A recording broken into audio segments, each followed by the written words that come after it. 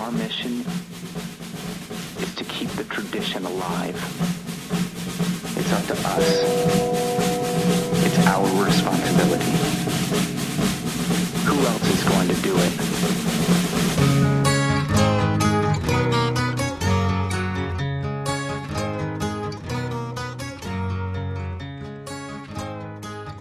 Hello, and welcome to episode 219 of the Redbox Report, the weekly movie podcast where we review the latest Blu-rays and DVD releases for Redbox. I'm your host, Bob Fallon, and with me, as always, it's Casey Brady, and a very special guest, special friend of the podcast. It's a box office draft episode, so you know he had to be here. It's Edgar Chaput from CutPrintFilm.com. How's it going, man? Very well. As always, you are the most gracious of hosts, and it's always a pleasure to be on the show. I am so delighted. I have been waiting for this night for a few weeks. Once I've known that I was not going to win the summer box office draft, I'm just dying for tonight to start.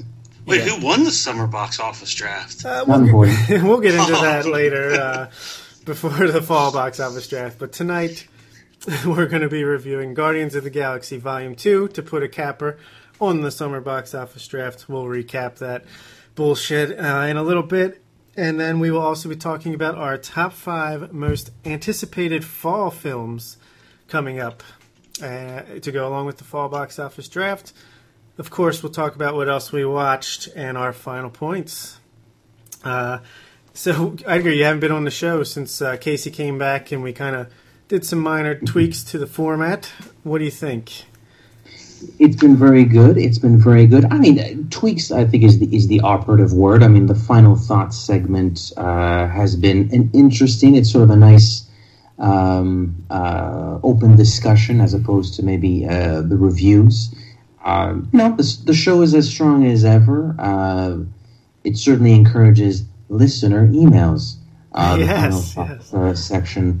And it's pretty good. It's pretty good. I'm always listening a little bit to the show intermittently. I sometimes I don't get to watch from start to. Listen to it in one sitting. But it's still solid. You guys are. I've always enjoyed this show. I've always enjoyed it. All right, your paycheck's in the mail, Casey. Tell us what Guardians of the Galaxy Volume 2 is all about. Well, according to IMDb, it is about a group of intergalactic criminals. They are forced to work together to stop a fanatic warrior from taking control of the universe. Mainly, though, it is about Peter Quill's meeting his father and the struggle between father and son. Yeah. Sequel to the surprise smash hit that won me the summer box office draft back in 2014. 82% on Rotten Tomatoes. Highly anticipated for me. I think it was one of my most anticipated movies coming into the year. How about you, Edgar? I'm pretty sure you enjoyed the first one much like we did. What did you think of the original, and what was your expectations coming into this? Well, it's funny you should ask. I mean, I did have fond memories of the first one. Been a few years, 2014, so time flies, and I hadn't seen it since then. So it was actually a couple of nights ago. I rewatched it. I figured I'll do this Casey Brady style. I'll watch the first one before watching the sequel. Oh, you should have forgot to do that then. Yeah, actually, it's true. I didn't do a Casey Brady stop because I actually watched the first one. Oh, that hurts. Burn. And very enjoyable. Like I was saying, I had fond memories of it, and a lot of time had elapsed, so maybe my memory was a little hazy, but actually, I feel like I enjoyed it more a few nights ago than I even did the first time I saw it. Like, I think the first one is as close to brilliant as it gets as far as just extremely well-made, colorful, pop entertainment goes. I was laughing all night on my couch. It's a beautiful movie. I think the first one's great. So obviously expectations for the second one were pretty high. I tried to temper them, but the trailers were promising. The cast was back. The director was back. You got a funky soundtrack again. So yeah, I mean, I'm not going to hide the fact that I was expecting it to be good. Yeah. Yeah, James Gunn back to direct. Great cast: Chris Pratt, Zoe Saldana, Bradley Cooper, Vin Diesel, Dave Bautista, Michael Rooker, Karen Gillan, and then you add Kurt Russell into the mix. Casey, I know you were excited. I was very excited as well as very scared. As Edgar said, the first movie is just fantastic. I'm really happy that you say it holds up because I would be scared that it doesn't. I feel like when Guardians of the Galaxy came out, although we've seen so many comic book movies, Guardians of the Galaxy really stood out among all the other ones. It really was infused with a heart that carried it through the entire movie. And I was a little scared, though, that it was going to lose its heart in this second volume. But we'll see if it does. Yes, I had it as, second best blockbuster of that year, 2014, Edge of Tomorrow being number one, that genius piece of art as it is. But I think it is I've rewatched it as well. I had it listed as my favorite Marvel Cinematic Universe film before I rewatched it somewhat recently, and it holds up after the rewatch. Like you said, it's bright, it looks good, sounds good with the soundtrack, great characters, just good world building altogether, fun environment to play in, and I think the second one continues that tradition. I enjoyed it a great deal.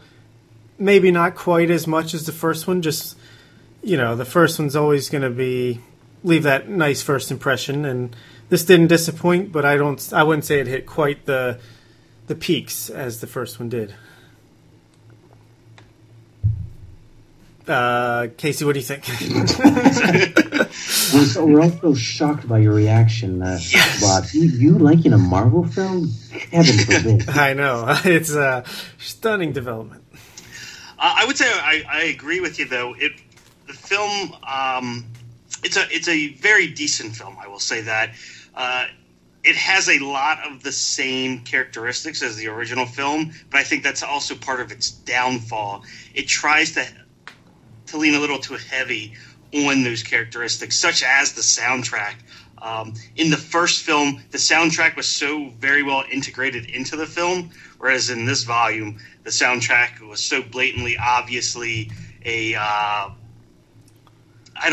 almost like a trope. They were trying to impress us again with the soundtrack when it didn't need to. Didn't impress you this time? I like the songs individually, and for the most part, they went well together, but it's the idea that just over and over and over again, they kept mentioning the music, which is kind of the part that makes me feel a little ill towards it. It wasn't as well integrated into the film. And it's same with the comedy, especially in the very beginning segment of the film. The jokes were not landing at all, and they were just missing their mark, whereas in the first film, every single joke, every single time, was doing so well. In this volume 2, it was not. The comedy was not as well done. I like the soundtrack. I do agree the first soundtrack is better, more iconic, but there's some good stuff on here. I understand what you're saying, though.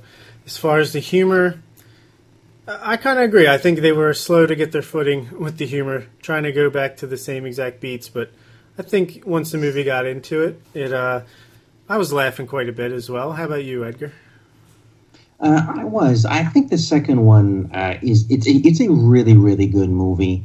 I think, Bob, you're the one that said, it's hard to overcome that first impression you got when you see the first one, which is true. I mean, Volume 2 does give us a lot of more of the same, although the first one is so good that more of the same is still a really good thing.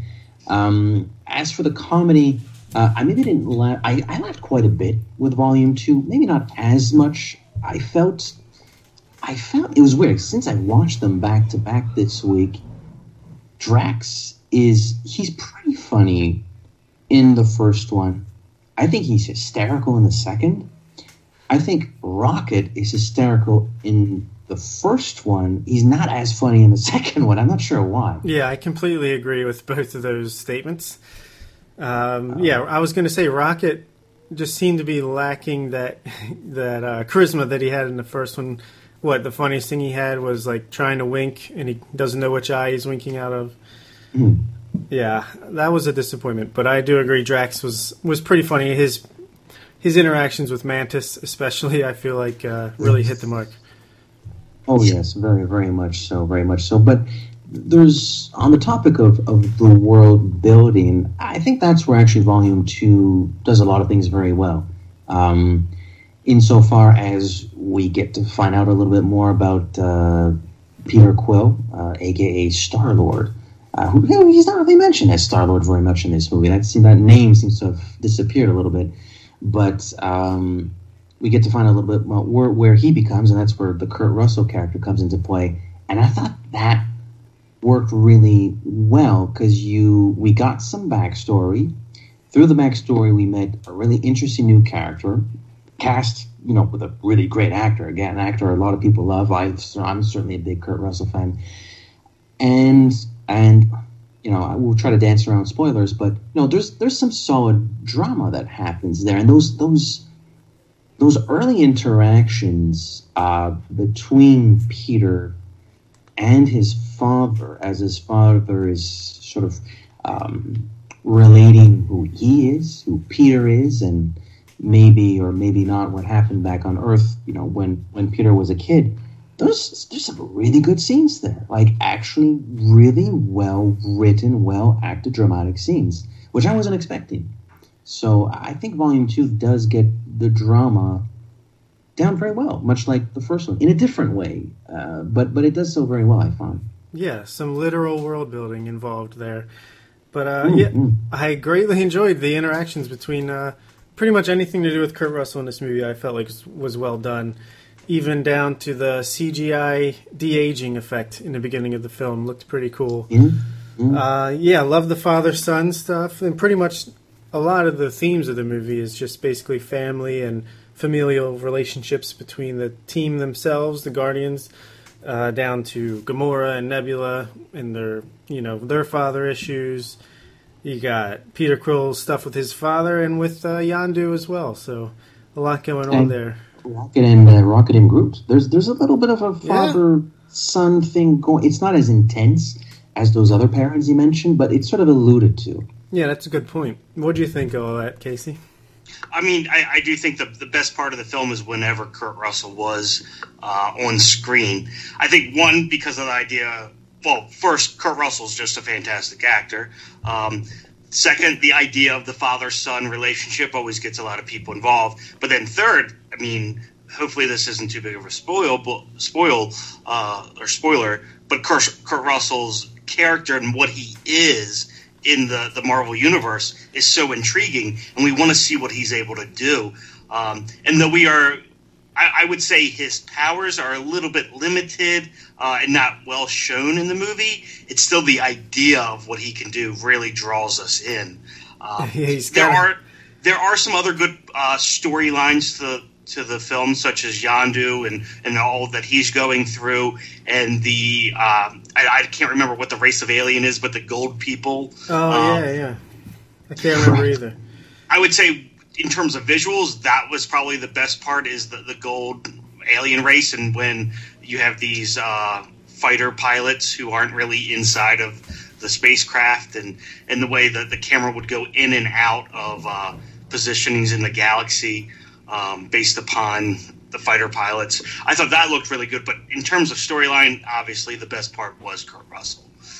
Yeah, I don't know how much it says that we can't remember what they're called, but I did enjoy that as well, like a video game aspect where they're trained to just shoot them up through a screen and with life and death on the line. That was cool. And then the Ravagers really had a step up in screen time with Yondu and his whole role. What'd you think, Edgar? Yeah, actually, you know what? One of the points that Casey brought up, the visual.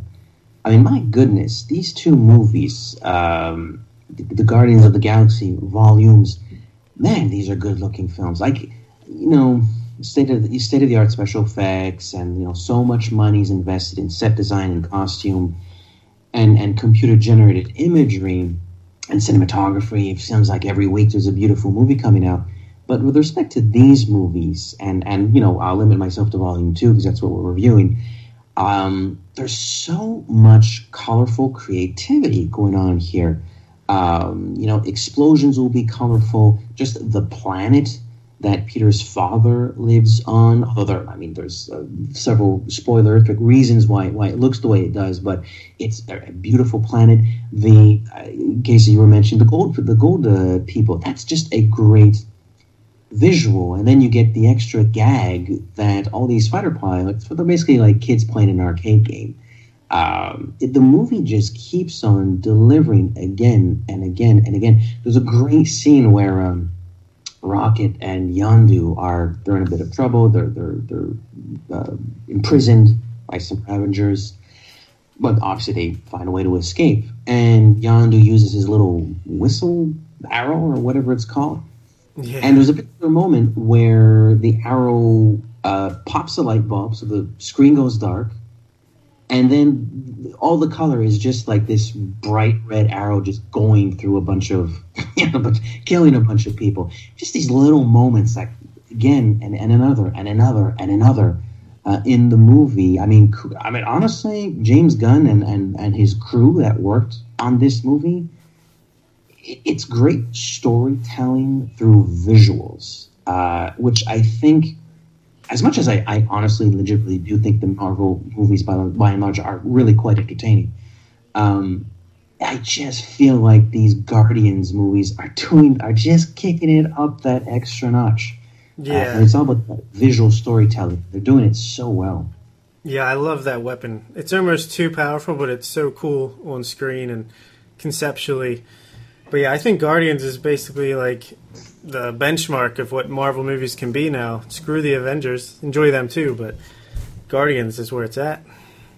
I would say, though, just one point to bring up, because I feel like it comes up in a lot of these superhero movies. You say that the arrow is a little too powerful, and it is. It's very powerful. But I love that they didn't shy away from the power of it. He's able to kill, probably 50, 60 guys pretty quickly, right? But then I feel like, in contrast, to go back to Kurt Russell, his power, he should be much more powerful, and yet you don't really see it, I feel. Yeah, he let his ego get in the way.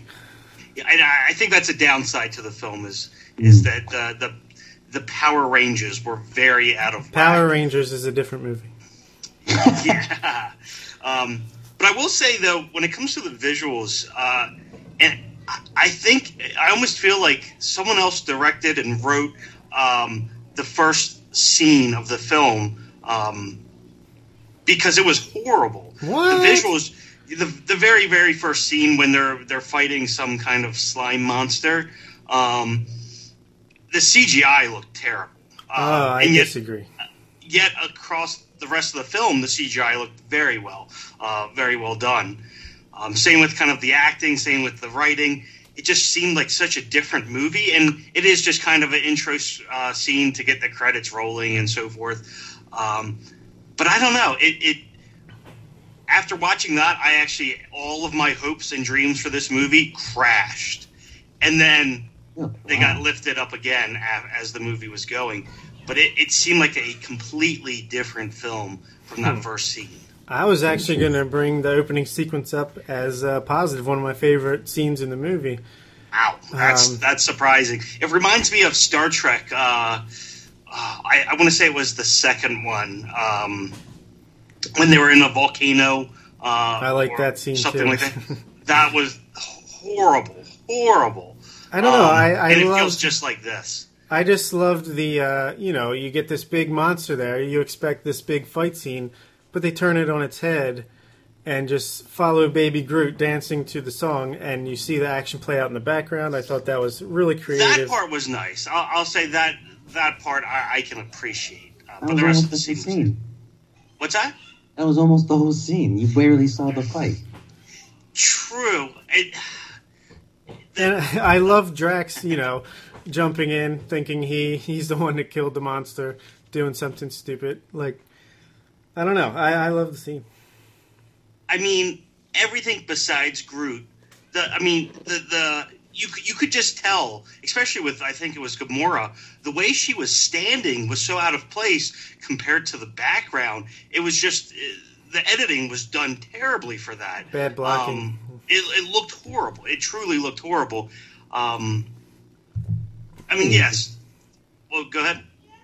Well, I think that sequence accomplishes a few things. It big movie, you gotta say who's directing, who's writing, who's acting. So it gets the credits out of the way. It reintroduces us to the characters because we haven't seen them for a few years. It's very colorful. It's very comedic, and you follow Baby Groot. And there's, the first movie was known for its soundtrack, and there's a song playing over the credits as Baby Groot is playing. And the reason why they're fighting this space slug or whatever it is sort of plays into the next few scenes. That's why the Golden people start hunting them down. So it accomplishes a lot of things. As to its quality, I thought it was pretty good. I didn't love it as much as Bob. I certainly didn't see the negatives you did, Casey. But I sort of was admiring, in hindsight, mind, you don't know it as you're watching it for the first time, but in hindsight, all the little things that like 5-minute sequence does, whether it's just stuff that any movie has to do, like credits, or reintroducing characters, or harkening back to what the first film did well, which is music. And laughs. So, yeah. I do think it accomplishes what you said, but I think it does it in a poor way, especially for a $200 million budget. For me, just visually, it did not look good. I do like the punchline, though, of Rocket stealing those things and kickstarting the whole movie. That was pretty funny. And when it introduced us to Baby Groot, we hadn't seen him since he, spoiler alert, passed away at the end of the first one. Was reborn. Are you guys okay that Groot was now a baby compared to his full size in the first one? Did you think that was a good change? I thought it worked well. I mean, they used it just enough. They didn't cram him down your throat necessarily, but he was funny. I don't know if you really needed Vin Diesel to continue to do his voice at this point, but... yeah, that was weird, seeing his name in the credits. I know. But, I like Baby Groot. I'm interested to see what Teenager Groot does next time out. Right, spoilers for post-credit scenes. But the sap will be everywhere. Right. I prefer adult Groot. I like the Groot of the first film more. And one of my fears going into Volume 2 was maybe cuteness overload with Baby Groot. Maybe maybe it's the cynic in me. I just don't need that much cuteness. But a little bit like you said, Bob, you took the words right out of my mouth. They don't abuse of it. He's there. He gets a handful of moments, but it's not the Groot show, which I was thankful for. Yeah, could have got BB-8 syndrome, I couldn't agree more, especially based off the trailer. It seemed like there was going to be a lot of Groot, and they don't overdo it at all. Yeah, I agree. So we're on the same page there, at least. Yeah. I gotta ask, what'd you think of the cameo Sylvester Stallone, though? Right. I have to say, at first, when I saw him on screen, I was very nervous. I was thinking that it was going to be like most cameos are, especially in these comic book films. I just didn't think it was going to work out at all. And I think they showed him just enough. They probably had not even an entire minute of screen time. I was happy with it. It was fine. Yeah. I'm kind of scared that he's going to play maybe a 10-minute role in the next one, and I don't want that. Yeah. But yeah, I don't know how much his acting style fits, but it's still cool to see him in a Judge Dredd redemption role, potentially. First and foremost, I'm not super well versed on my Marvel history, and forget me when it comes to Guardians of the Galaxy. In one of the 26, mid-credit scenes where the Stallone character comes back, like the people he's texting, let's do some shit. Like, is that like a real team from the comics, or is that just like a joke in the movie? I do believe that it's the original Guardians of the Galaxy from the comics. really? Is that team that they put together there? I think it was just a nod to the comics there. Interesting. I like the guy that sort of like does a flame 2 thumbs up or whatever it is. Yeah. Oh my You got gosh. Ving Rhames. You got Miley Cyrus as the computer voice. I didn't even know that was Ving Rhames. Dream Team. Yeah, Miley Cyrus and Ving Rhames and Rocky. Shit. Day one, baby, day one. What did you think of the whole Ravengers side plot with like Taserface as kind of like a side villain, like the mini boss? Did that work for anybody? How about Casey? I would say, one, the whole joke about his name being Taserface, that was just the dumbest joke in the world. I wish they would have just moved past that. But the Ravagers, as a whole, I kind of like that storyline. I really, really like Yondu. And so whenever he's on the screen, it's a good, it's going to be a good scene, I feel. He's really, really good in this movie. So I did like the Ravagers.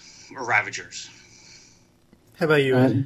Yeah, they're pretty decent. I was sort of surprised at how many of them turned on Yondu. I thought there was a little bit more honor and respect to the captain of the ship. It feels like most of them are pretty ready and willing to make him walk the proverbial plank.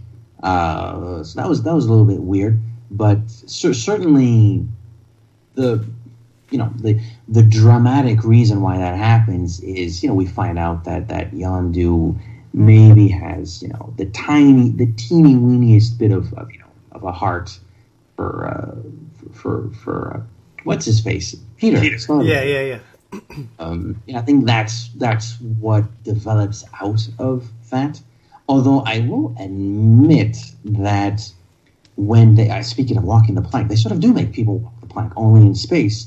And they toss them into the not the exhaust, but I guess a pod changer, but there's no pod, and they just shoot them out into space, and we see these just cadavers frozen in space. It's very, very gruesome, which I mean, kind of ballsy for a Marvel film, and this one more so than the first one plays that trick a few times. It's still in that PG-13 area, but going back to Yondu's death arrow, like people were like getting like their hearts shredded out in that scene. Pretty brutal. I'm enjoying it because I tend to gravitate towards more violent movies, but then you step back and go like, wow, like a lot of kids probably went to see this in the movies this summer. So yeah, they pushed the envelope a little bit. I'm not complaining. I'm just saying, as the great family Marvel Disney-owned product, it's pushing the envelope a little bit this one. I will say you make a good point with Yondu's kind of character reveal of how he actually does have an affection for Peter. I will say this is one of the best Marvel films in terms of character development and character progression between Peter finding out who he really is as a person and where he comes from. You have Yondu, kind of everyone realizing that he does have a heart. You have Gamora and her sister developing their relationship. I thought all of these characters. Oh, and Rocket. I mean, to be honest, Rocket's development was one of my favorite. Kind of how he goes from him and Peter having this really bad relationship. To by the end, Peter kind of seeing Rocket in a different light. I thought these character developments and progressions worked really, really well, which I was surprised about. Usually, these kind of advancements in characterization is usually clunky or sporadic, whereas in this film, almost every single character progressed at least even slightly. And did so in a very, very fluent way. There's also the most important moral of the whole film, which is it's important to be beautiful on the inside and not necessarily on the outside. And we have Mantis to thank for that. Yeah. I was just about to bring her up. I actually really enjoyed this new character, Mantis. Maybe more for just how she plays off of others than her traits of her own. But yeah, a great character to add into the mix, especially the stuff with Drax, like you said. He just completely insults her to her face so hardcore. It's rough. But you know they love each other. Mm. What'd you think of Mantis, Casey? I love Mantis. I do think her character is best interacting with others. Standalone, she probably wouldn't be the greatest character. But especially working with Drax, her scenes were always pretty funny. Yeah. And I think that's when Drax was his best. Bautista, he's actually a better actor than most people give him credit for, especially when he was in, I think it was Iron Fist, The Man with the Iron Fist. I think it was. Yeah, it was one of his first movies. He doesn't do a lot in that movie. No. But he's come a long way. Where as Drax, he delivers his lines very well. He has good comedic timing. There are a lot of times when it's not there. There's some misses with his jokes, but for the most part, he was pretty funny in this film. And I do agree with you. He's probably not the best in the first film, but I think he still had his moments. Oh yeah, for sure. It's a perfect role for him. You know, it doesn't ask him to do too much, but he does great with what he's got. You know. Yeah. So, I guess there was 5 post-credit scenes or mid-credit scenes. They were all kind of inconsequential, except potentially the last one. Slight spoiler alert, if you're, could be spoiled by a post-credit scene. The Gold People, they are pissed off at the Guardians, so they break out their secret weapon. It's Adam Warlock. And he's know what that is. he's like this powerful, character from the comic books. Extremely powerful. Yeah. I guess he'll probably be the big bad villain of the third movie. So, could be interesting. But did anybody have any thoughts on any of the post-credit scenes or maybe what we could potentially see in Volume 3? Edgar. I forgot. I need to specify who I'm throwing to. No, it's fine. No worries, man. Well, again, that's one of those post-credit scenes. It sort of reminds me of, there have been so many Marvel movies at this point. I don't know what post-credit scenes were in which film. But it reminds you of the one that revealed Scarlet Witch and the Fast dude. Like, I had no idea who those people were. I'm like, okay, I guess they'll be in a Marvel movie soon. And then that, like, the gold people post-credit scene was sort of like that. I'm like, all right, I guess this is set up. I don't know what an atom is, but fair enough. So I sort of gravitated more to the ones that were more, character driven, like the teenage Groot was very funny. Yeah, The Sylvester Stallone one was pretty funny. I thought it was funny, although I didn't know that it was actually a nod to the original Guardians of the Galaxy. What are the... I can't remember. I was going to say, yeah. So you're saying there was 5 of them? Yeah, I saw those 3.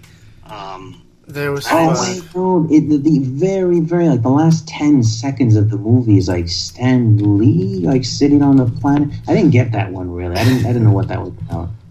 Oh, so, there's a big, big theory that I think it's called, they're called Observers. Oh, yeah. Watchers. The Watchers, okay. And that's in a lot of sci-fi films.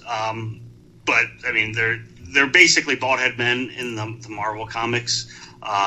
And it's kind of assumed that he's one because he's everywhere whenever a big event is happening. So they kind of just watch and record history throughout the universes. Actually, I have a question, about Volume 2, but sort of the Marvel Cinematic Universe and the comics, because you guys are clearly more well-versed than I am. So we just watched Volume 2, in which the spoilers, the villain is a god. Now in a few months' time, well, maybe a few months, in about half a year or something like that, we're going to be seeing Avengers 3, where apparently, let's face Thanos. Yep. Yes. Yep.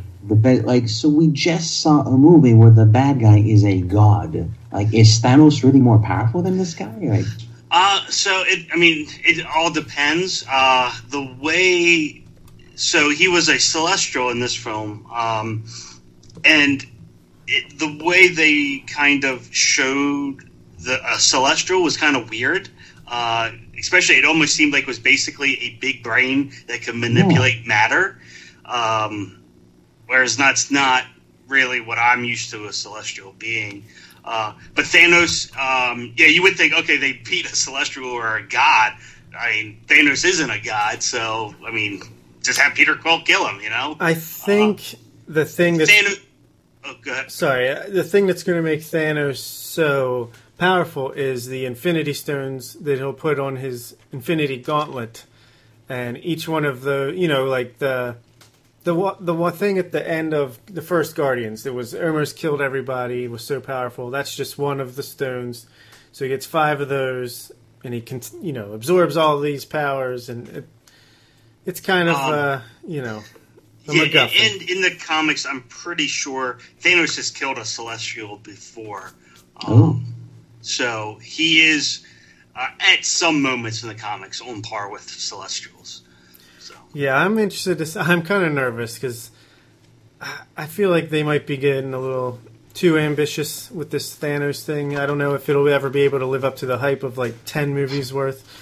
But that's insane. I will applaud them for doing this. Like this, it is next summer. Like as I understand it, maybe I'm wrong. Yeah, maybe. Every single character we've been seeing for 10 years is in this movie. Yep, Spider-Man, Ant-Man, all of them. Doctor Strange, really? Yeah. Guardians. Like the Guardians are coming to Earth. Fucking Ant-Man, whatever the hell he's going to be doing in that movie against Thanos. Ant-Man is like, everybody's there. Everybody, yeah, it's going to be crazy. It's going to be like 4 hours long, probably. That is crazy. Like, I'm super. I can appreciate where you're coming from, Case or Bob. Like the nervousness. Like, will it live up to the hype? It's a lot of hype. But even if it's not, like, I'm ready for it to be not as good as it could be. But my fascination for this movie is going to be at like an all-time high. Like, what are they going to do with all these characters in this one movie? Yeah, agreed. It'll be really... We still got a couple more... Actually, we have a couple Marvel movies before even that comes out, so we've still got a few little mini adventures. There's a Thor... Well, actually, Thor might be coming up soon in this show. Yeah. And the Black Panther, which has a great trailer. Yep. We'll all be seeing those. I'm psyched for those too. But man, Avengers 3, what the F, man? Yeah, I feel like it's kind of flying under the radar right now, but that's less than a year away. So, in the last of the post-credit scenes, I looked it up. It's Kraglin, Yondu's like understudy, trying to learn how to use the arrow weapon. Oh yeah, I remember that. So. Yeah, not very memorable, but it was funny. Button on that subplot, that's fun. Yeah, for sure. All right, so final grades. What are we going with for Guardians of the Galaxy Volume 2? Edgar. I'm going to give it. I'm going to give it a 9. I was extremely satisfied when I saw it theatrically. I was extremely satisfied when I watched it last night. It's very good. It's among the best Marvel films, if not fighting for that top spot, it's at least fighting for it. And just as a piece of entertainment, it's almost as good as it gets. Yeah. How about you, Casey? I would say it's one of the best Marvel films, but that doesn't say much because Marvel is not the best. I will give Guardians of the Galaxy Volume 2 a solid 8 out of 10. I do not think it is as good as the first one. I don't think it touches the first one. The first one, I believe I gave a 9, or maybe even a 9.5. I don't know if it would hold up to a 9.5. But Volume 2, it's good. It's funny. There's very solid scenes, solid acting, solid writing. It looks very good. But I don't think it breaches that level of excellence. All right, I'll split the difference and give it a 8.5 out of 10. I think it's just a small step down from the first one. I have it as my 7th best Marvel movie. behind Guardians 1, Original Avengers, Spider-Man Homecoming, Captain America Civil War, the first Captain America, and the first Iron Man. But it's definitely in, the top half. It's definitely one of the better ones. Isn't it crazy, that first Iron Man movie? Like, that was such, like, a tiny film yeah. But it's a really good one. I still have very, very fond memories of that first Iron Man movie. Yeah, if that thing didn't succeed, then we wouldn't have none of this. So, yeah, lower stakes, but still solid film. Yeah, I'm happy with Guardians of the Galaxy Volume 2, and I'm looking forward to the next one. So, let's turn our attention now towards the autumn, which is coming up. Tomorrow marks September 1st, and fall movie season is usually when, a lot of the best stuff comes out for awards season and stuff like that. You got your Star Wars, of course. Let's talk about our top 5 most anticipated fall films. Going through this, looking up what's coming out, did you have a tough time coming up with the list, Edgar, or was it just, I know what I want to see, and here it is? It was top 5 list of most anticipated movies. It's not exactly a strenuous exercise, but yeah. But it's interesting when it comes to the fall. It's not like the summer where it's like, oh, there's a Guardians movie, oh, there's a Wonder Woman movie, oh, there's an Alien movie. The fall's a little bit different because there's a little bit of Marvel, there's a little bit of Lego, but there are also these more, the fall movie season lets the industry feel a little bit more original, a little bit more daring at times, provided the movies are good. So, and that's what I like about it. I mean, I love going to the movies, doesn't matter what time of year, but there's something a little bit refreshing about the autumnal season after, 3.5 months of $200 million blockbusters like every single Friday. So I had actually enjoyed making my list. And there are a couple in here that, they're not the biggest movies. So, yeah, I didn't have too much trouble. Cool, yeah. I mean, and another thing I like about the fall is that, you're more likely to get something that just comes out of nowhere and you love that you didn't even know about, a month or a couple weeks prior, too. So, we have our list of most anticipated movies, but doesn't necessarily mean it'll be what we end up loving. Well, how about you, Casey? There's so many good movies that, or possibly good movies that are going to come out this fall. It was really hard to order them. Yeah. I had like a list of maybe like 10, 15, and then to narrow that down to 5 and then order them, I thought that was a little difficult. But there's definitely a plethora of possible good movies coming out. All right, so then kick it off. Tell us your number 5. My number 5 is actually, it was a kind of a surprising one that I picked this, but I haven't seen a good horror film for a while, or I haven't really wanted to see a good horror film for a while, but it is possibly going to be a fantastic horror film that I'm really excited to see. I remember watching the original, and I liked it, but I didn't love it. So it's a little surprising that I'm so excited to see it. I've been watching trailer after trailer. They just keep coming up. Wait. What? Did I miss it? What movie? It. Stephen King's It. when he said who's on first? It's going to be a big movie, it almost sounded like, what's going to be a big movie? Yeah. I caught what you were saying, but... Yeah, that is completely my fault.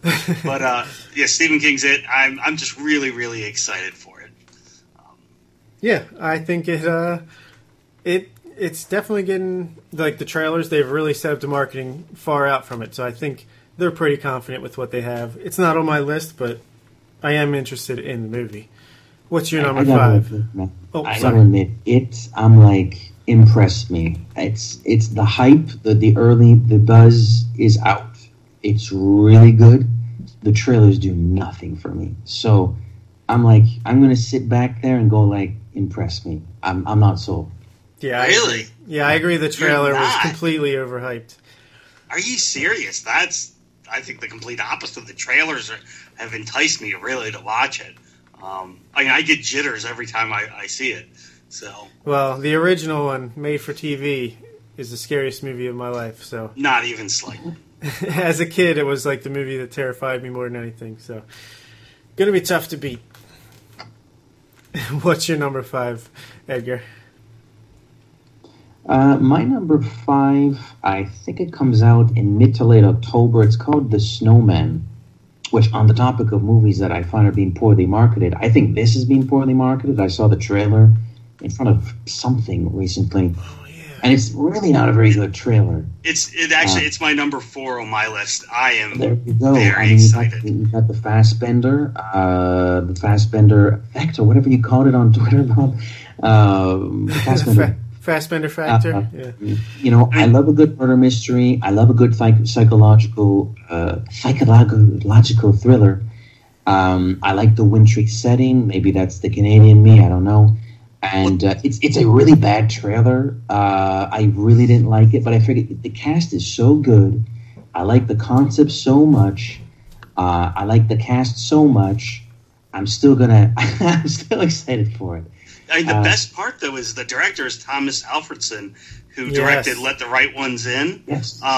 And, I mean, that's one of the most beautiful films I've ever seen, and it's in a snowy setting, which makes me so excited, because he knows what to do with snowy settings. Yeah, Absolutely. he also made Tinker Tailor Soldier Spy, which, while a movie that I didn't love, I can respect it, especially the way it looks, and he's really thoughtful when he's making a film, and yeah, this is an honorable mention for me. Fassbender Factor is fierce in this one. Yeah, good choice.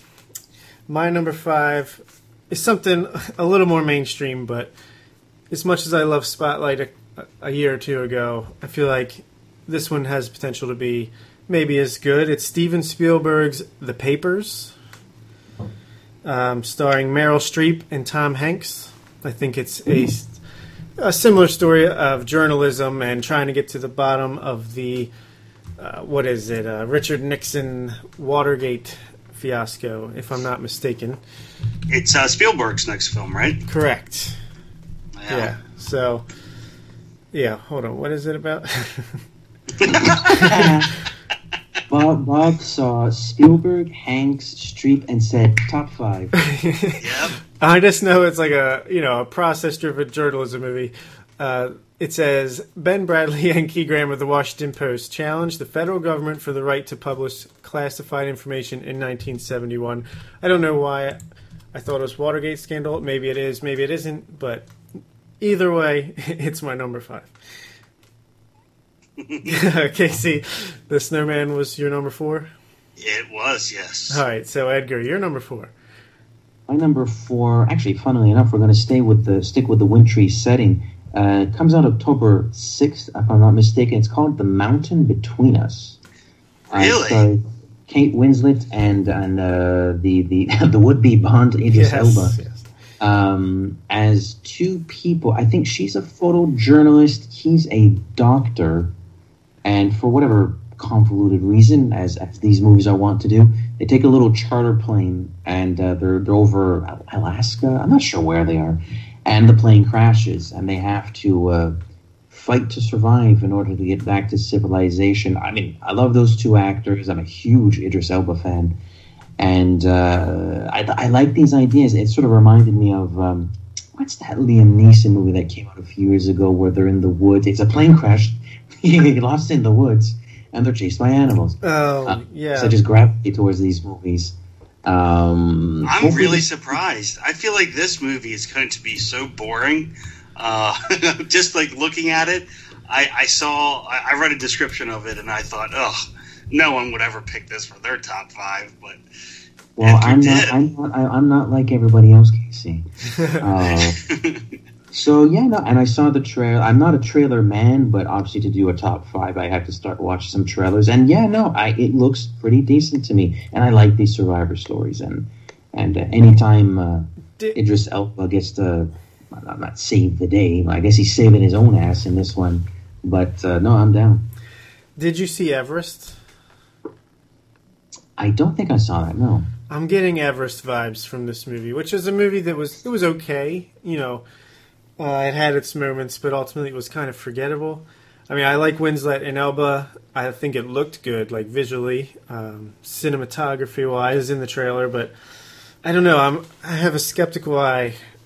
I feel like this could have a big risk-reward factor here. I think it's either going to be very good or kind of just mediocre. I will. I'll let you guys know when we do the summer box office draft in like 7 months from now. There you go. All right, my number 4, a small movie that is being excluded from the fall box office draft. It's Star Wars: The Last Jedi. For me, you mean there? This I thought this would be my number 1 or number 2 coming into making this list, but for whatever reason, despite loving The Force Awakens, being a big fan of Rogue One, being ecstatic that one of my favorite young directors, Rian Johnson, is taking the helm. The trailer looks great, but for some reason I'm not feeling the hype yet for this.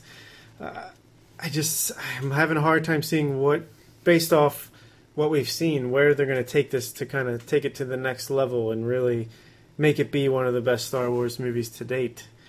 I think it might just be, that it's a little far out to really get psyched about it, but I don't know. I'm sure you guys feel a little bit differently, but for me, it's not reaching epic levels of expectations the way The Force Awakens was leading up to it. Go ahead, Casey. I mean, it's a Star Wars film. I think we all know what's going to, what it's going to do. I mean, not too excited, but I'm looking forward to it. Didn't make your list. Sorry, should I just say, now, of course, it's my number 1. I'm so excited. I mean, last year I waited 5 hours in line to make sure I had the best seat in the house. I'll wait 5 hours in line for this movie. I'm super excited. I mean, I enjoy. I'm not the Star Wars fan I was when I was a kid in the teen, but I still like Star Wars. Do you guys? And maybe this is why it's not your number 1. Are you guys feeling when Disney bought this and announced, there's going to be a trilogy, there's going to be spin-offs, it suddenly became, we're going to get Star Wars super regularly right now. It's not going to be this special thing anymore. Are you guys feeling that? I'm not insinuating anything. I'm just an honest question. Are you guys starting to feel that a little bit? Okay. So I do feel that, as soon as I heard about all the spin-offs, it's purely about money. That's all it's about. And as much as everyone likes to criticize George Lucas, for him it was not about money. I have no belief that he cared enough about money to lose the integrity of the Star Wars films. Disney possibly will. So far in the movies they have released, I think the quality is good enough that that kind of idea of them just doing it for the money is put aside for right now. Of course, they're still doing it for the money, but they're still using quality to get the money, and I'm okay with that. Yeah, I'm not feeling the burnout quite yet. Maybe more so with these spin-offs. I'm not super excited for the Han Solo or the Obi-Wan, Solo movies, but when it comes to the mainline, episodes. Obi-Wan Solo movie, that's awesome. I'm still excited for these movies, but maybe that is what it is, kind of creeping in the back of my head here, where it's not will this be the last one we ever get? Most definitely not. No, and we'll have so many more, and I guess that is a good point. That knowing that so many are going to come out, you might not be too excited, but it makes me more excited. It makes me think that, okay, what is the next part of the universe that they're going to expand upon, whether it's back in the Old Republic time, or are they going to do something way past the Battle of Yavin? What are they going to do next? Makes me excited. But why aren't they? And I'm not referring to the saga stories. Those are pretty. We only have one new one out of a trilogy. We'll see what the next 2 give, but so far it's on pretty solid ground. What about those spin-offs? That's what I thought they were going to do when they announced those things. And I think they still are. I think they're just trying to get their footing. Oh, come on. They're pandering. No, I mean they might be, but I do think it is partially that they need to first make sure they reintroduce Star Wars with characters that everyone knows, and then they'll go beyond. Yeah, at least I'm hoping. I wanted to see them do different stories, world build a little bit, not just retread everything. But we've been over this before. Star Wars spin-offs suck. It's all about the saga series.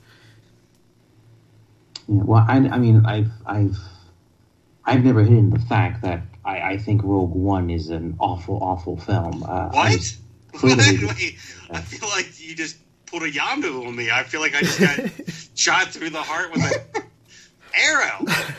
Rogue One is not an awful film by any means. Is it one of the worst in the Star Wars franchise? Sure. But the Star Wars franchise is pretty strong. The prequel trilogies are the worst movies in cinema history, so... No, they're not. They hit the market that they were aiming for. Yeah, the ground. All right. I did actually catch like a half an hour of Rogue One on a rewatch, and why I greatly enjoyed that movie the first time around. First 30 minutes on a rewatch wasn't doing it quite as much as the first time around, but really, I mean, the first opening scene is fantastic. No, yeah, you're right. I love the opening scene. I was getting a little bored after that, though. But I know it ends strong with the last hour of that battle, so... Casey, what's your number 3? I'm all out of sorts here. So my number 3 is The Shape of Water. Guillermo del Toro's new sci-fi film. It has Michael Shannon in it, which is pretty darn exciting. Shanster. Yeah, after seeing the trailer... It's gotten me really excited. It looks like he has gone very classic sci-fi style. It looks like it could be made in like 1950. And even the kind of the story about how there is this alien that's being kept captive and studied and so forth. It just feels like a very classic sci-fi film, and I'm really excited for it. I mean, Del Toro is a fantastic director. Other especially than when it comes to sci-fi. Other than Pacific Rim. Oh yeah, I mean that was a big. Yeah, I didn't watch the trailer for this one, but I know like initial reviews are out and they are outstanding. So yeah, I'm looking forward to it. Honorable mention. Yeah, no, it looks really good. I did see the trailer. It played in front of something recently, and I didn't even know he was making a movie. Like I didn't know what Del Toro was doing, and then this trailer starts, and from the mind of Del Toro, I'm like, hold on, wait, what's going on? And, it looks really, really good. I forgot to put that on my list. Let's call it an honorable mention for me, too. Cool. Yeah, great choice, Casey. What's your number 3, Edgar? My number 3, actually, I think comes out next week or in a couple weeks from now. It's called Mother. It's the new film from... Darren Aronofsky. And has my girl J-Lo and Javier Bardem as a couple. They're a married couple, and they're sort of making their house. The trailer does a decent job of showing you that some really weird crap is going to happen, but not exactly what's happening, which is what I like about the trailer. Mm-hmm.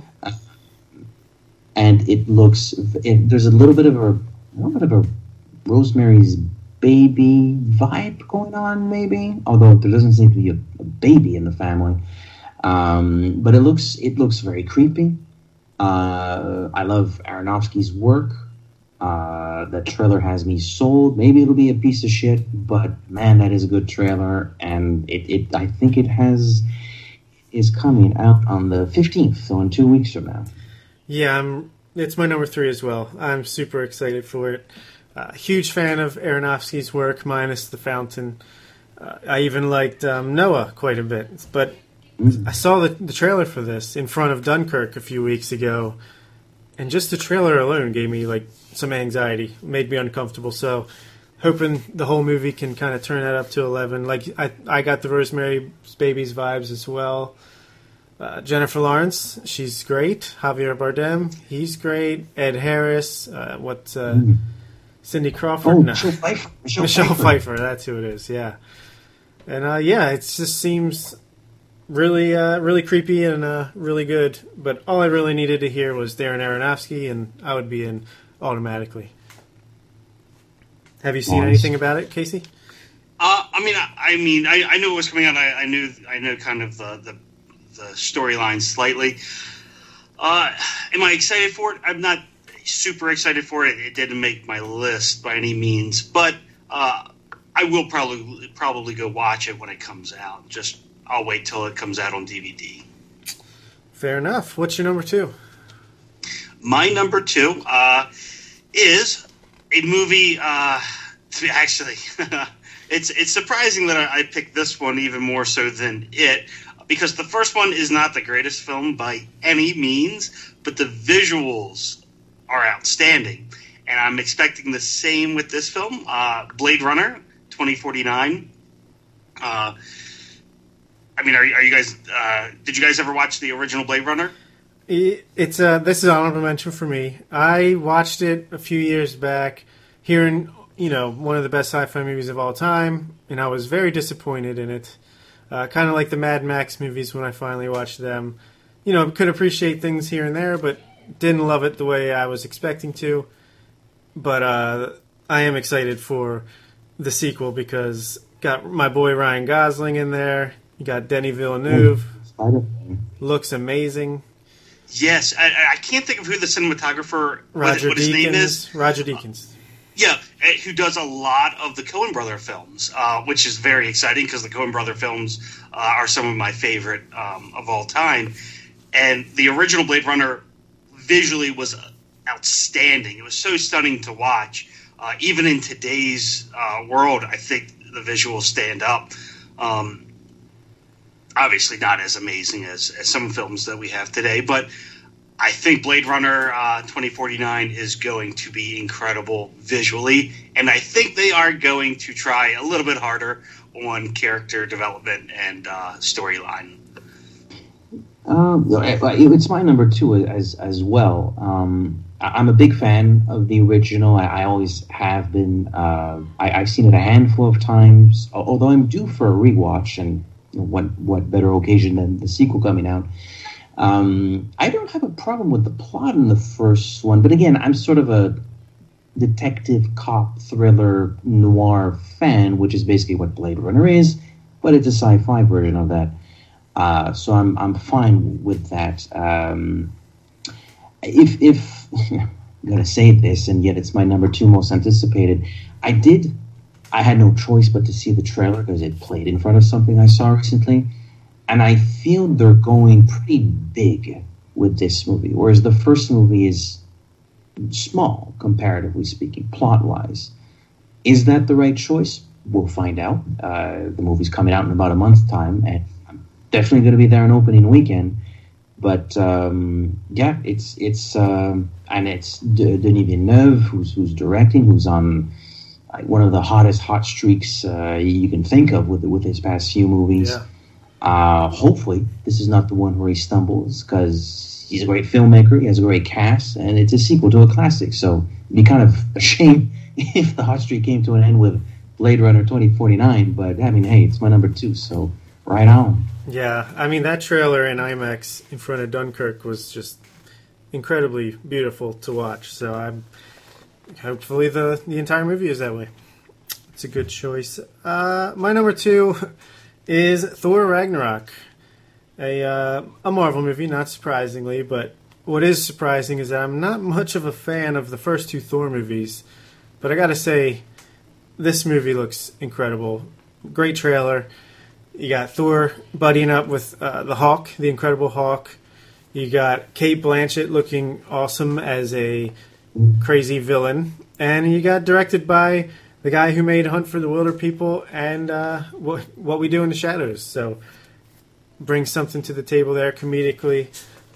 It's only like an hour and a half or an hour and 40 minutes, which is a big, refreshing surprise for one of these types of movies. And I have a feeling it's just going to be get in, get out, do its job, be fantastic.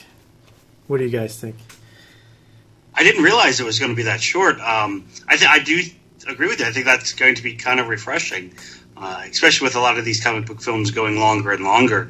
I'm pretty sure the storyline is basically World Breaker Hulk. He's on a different planet as a prisoned gladiator. Yep. And he gets free. It sounds awesome. I know a little bit about that storyline, and so I'm pretty excited about it. Cool. Yeah, no, it's. I'm obviously down. I've been fortunate enough not to see the full theatrical trailer for whatever reason. That actually hasn't played in front of anything I've seen. But I did see the teaser where he sort of goes into a gladiator arena and Hulk comes in and to everyone's surprise, he's like super delighted. Yeah, we're friends. Friends from work. Like that. Yeah. That was a very funny moment. So if they can inject a bit of that into that, because I'm also not the biggest fan of. Certainly not the second one. I thought that was awful. Yeah. I can't remember what it was called, but The Dark World. Yeah, but no, this one looks pretty good. Yeah, I think Chris Hemsworth is actually good as the character. I like him in the Avengers movies when he's like more supporting character. But yeah, so far that character hasn't been interesting enough to support his own film, which is why they threw Hulk in there. Casey, your number one was Star Wars, of course. Of course. Edgar, what's your number one? Most anticipated movie? Well, you guys know me. I'm the Bond guy, but there's no Bond movie coming out this year. What's the Bond knockoff? You go for the next best thing. My most anticipated movie of the fall is Kingsman: The Golden Circle. But in fairness, I introduced that playfully. I really did enjoy the first one very, very much. Excessively violent, but very funny. I like the concept. I like this tailor shop, which is actually a front for a spy, a web of spies. It's not alluded to in the first movie that this is an international thing, but apparently the Statesman exists, and that seems to be what this sequel is about in large part. I love the character of Eggsy.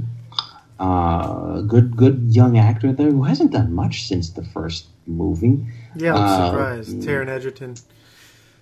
But you got Halle Berry, you got Jeff Bridges, you got Julianne Moore, who plays the villainess. You got, obviously, what's his face? The bald guy who plays... I can't remember his name. But it looks like a lot of fun. Looks like a lot of fun, and I enjoyed the first one.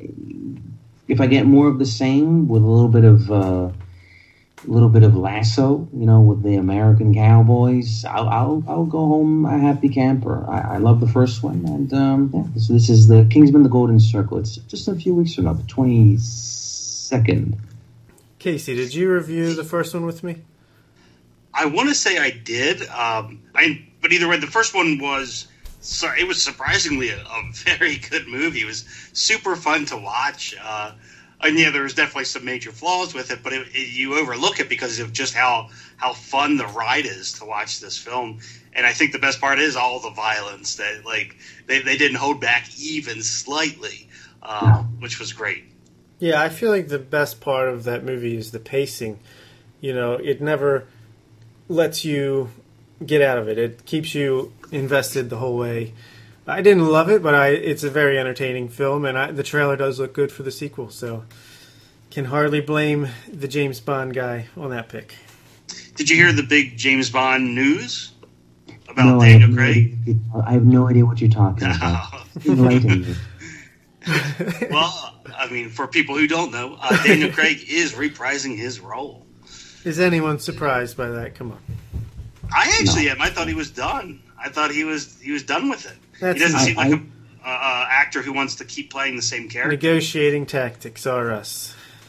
Possibly. There was about like a 1 month span where I thought he wasn't coming back, and that's when they announced the release date of the next one without saying who was playing Bond. I thought that was a really bad sign. And then a month later, he says he's doing it. So I was skeptical for about a month. I just remember when Christopher Nolan was doing his interviews for Dunkirk. And, of course, he's always said he would love to do a Bond movie. So the people asked him that, and he said, well, I'd be more than willing to do it, but I want it to be, a recreation. So once Daniel Craig's not involved, maybe I would do one. So that to me said, well, then Daniel Craig must be involved, or that would be your next project. Potentially. Mm-hmm. I've heard a lot of, obviously because I'm the Bond guy, I sort of know how they do their business. They're very, well, not to get sidetracked here, but it's a very in-house operation when they make Bond movies, and it's my understanding that Christopher Nolan likes to have like uber creative control over his stuff, so I'm not sure how that would work. I'd love to see him try, believe me, but I'm not sure how they would negotiate that. Yeah. Well, he's trying already. He tries to insert that kind of stuff into all his movies, and it usually is very effective, like the plane sequence in Dark Knight Rises. And yep, and the snow mountain sequence in Inception, all that, that's all Bond stuff. Yeah, that's all absolutely. Bond. It's great. My number one is a movie I don't really know anything about, but what I do know is that it's by my favorite director of all time, Paul Thomas Anderson. His next film, Phantom Thread, comes out at the end of this year, and it's also starring Daniel Day-Lewis in his final acting performance, or so he says, before he retires. And this is the team that gave me my favorite movie of all time, There Will Be Blood. So I think it's something to do with a period piece in the 70s, and I don't know. That could be wrong as well, but something to do with fabric salesman, maybe. I think it's in the fashion industry. Yeah, fashion industry, yeah. Yeah, I think Daniel Day-Lewis is creating wardrobes for the King and Queen of England. He's so method. He actually is retiring from acting in order to pursue a career in fashion design. Yeah, but yeah, I mean, PTA is incredible. I think he's batting 1,000 as far as, if not masterpieces, at least incredibly good movies. So bring it on. But isn't it always like this when a PTA movie comes out? Like, we're just a few months away and nobody knows what happens. Yeah. Like, I didn't know what The Master was. I didn't know what Inherent Vice was. Like, nobody knows what he's doing on these sets. But I know. he's coming out with a movie, so everybody gets excited. Yeah, it's great. It's great stuff. Any honorable mentions? How about you, Casey? Yeah, actually, I have a couple. One is Downsizing. Yep. The story for that is crazy, so I can't wait to see how they do that. It basically, Matt Damon and Kristen Wiig, they're basically going to get rid of, they're going to shrink themselves down to a very, very small size to kind of get away from their life. But then all of a sudden, Kristen Wiig backs out, and Matt Damon is the only one who shrinks down, and he's kind of left alone as a result. Honey, I Shrunk Myself. Yeah, exactly. It sounds like that. So that's the main one. Murder on the Orient Express. I love those type of films. I think we talked about it briefly. Yeah, last podcast or two podcasts ago about it's basically a murder happens on a train, and it's a who did it kind of film. Those are the two honorable mentions I have. Gotcha. Yeah, Downsizing. I saw some good reviews coming out early of that, first impression wise. So yeah, that looks good. How about you, Edgar? Interesting that you mentioned Murder on the Orient Express. I'm actually an Agatha Christie fan. I've actually read the book, so I guess spoilers in my own mind. I'm curious about that one. I saw the trailer. I'm not sure what to make of it, to be honest, but I am curious. Speaking of Matt Damon, I saw the trailer for Suburbicon. That actually looks pretty decent. His buddy George Clooney directs that, I think. And written by the Coen brothers. Written by the Coen brothers. So there's a bit of a Coen brothers vibe in that trailer, so I'm not surprised. So that's October 27th, if I have my dates right. That's a lot of fun. Shape of Water, obviously, that's a little bit further away in December. And is there anything else coming out this autumn that's there's other good stuff, but not more excited than that. Those would be the two or three. Cool. I had Suburbicon as well. That looks really good. I didn't even know what it was until about last week, so that's a nice surprise. Got Blade Runner 2049. The only three And my honorable mentions that haven't been mentioned are The Disaster Artist, which is the James Franco starring live-action recreation of the making of The Room. That classic, terrible movie that everyone loves to watch, ironically. And we did it. Me and Joel did that a few years back. And, it is a fun viewing experience, despite being probably the worst movie I've ever seen, legitimately. So I feel like that movie could be funny, could be good. I want to see 3 Billboards Outside Ebbing, Missouri, which is the newest movie from director... the guy that directed In Bruges and Seven Psychopaths. It's his next movie. Martin McDonagh, I believe his name is. And it's starring the woman from Fargo that's in a lot of the Coen Brothers movies. McDermott. What is her? Frances McDormand. And she puts up these billboards outside of Ebbing, Missouri.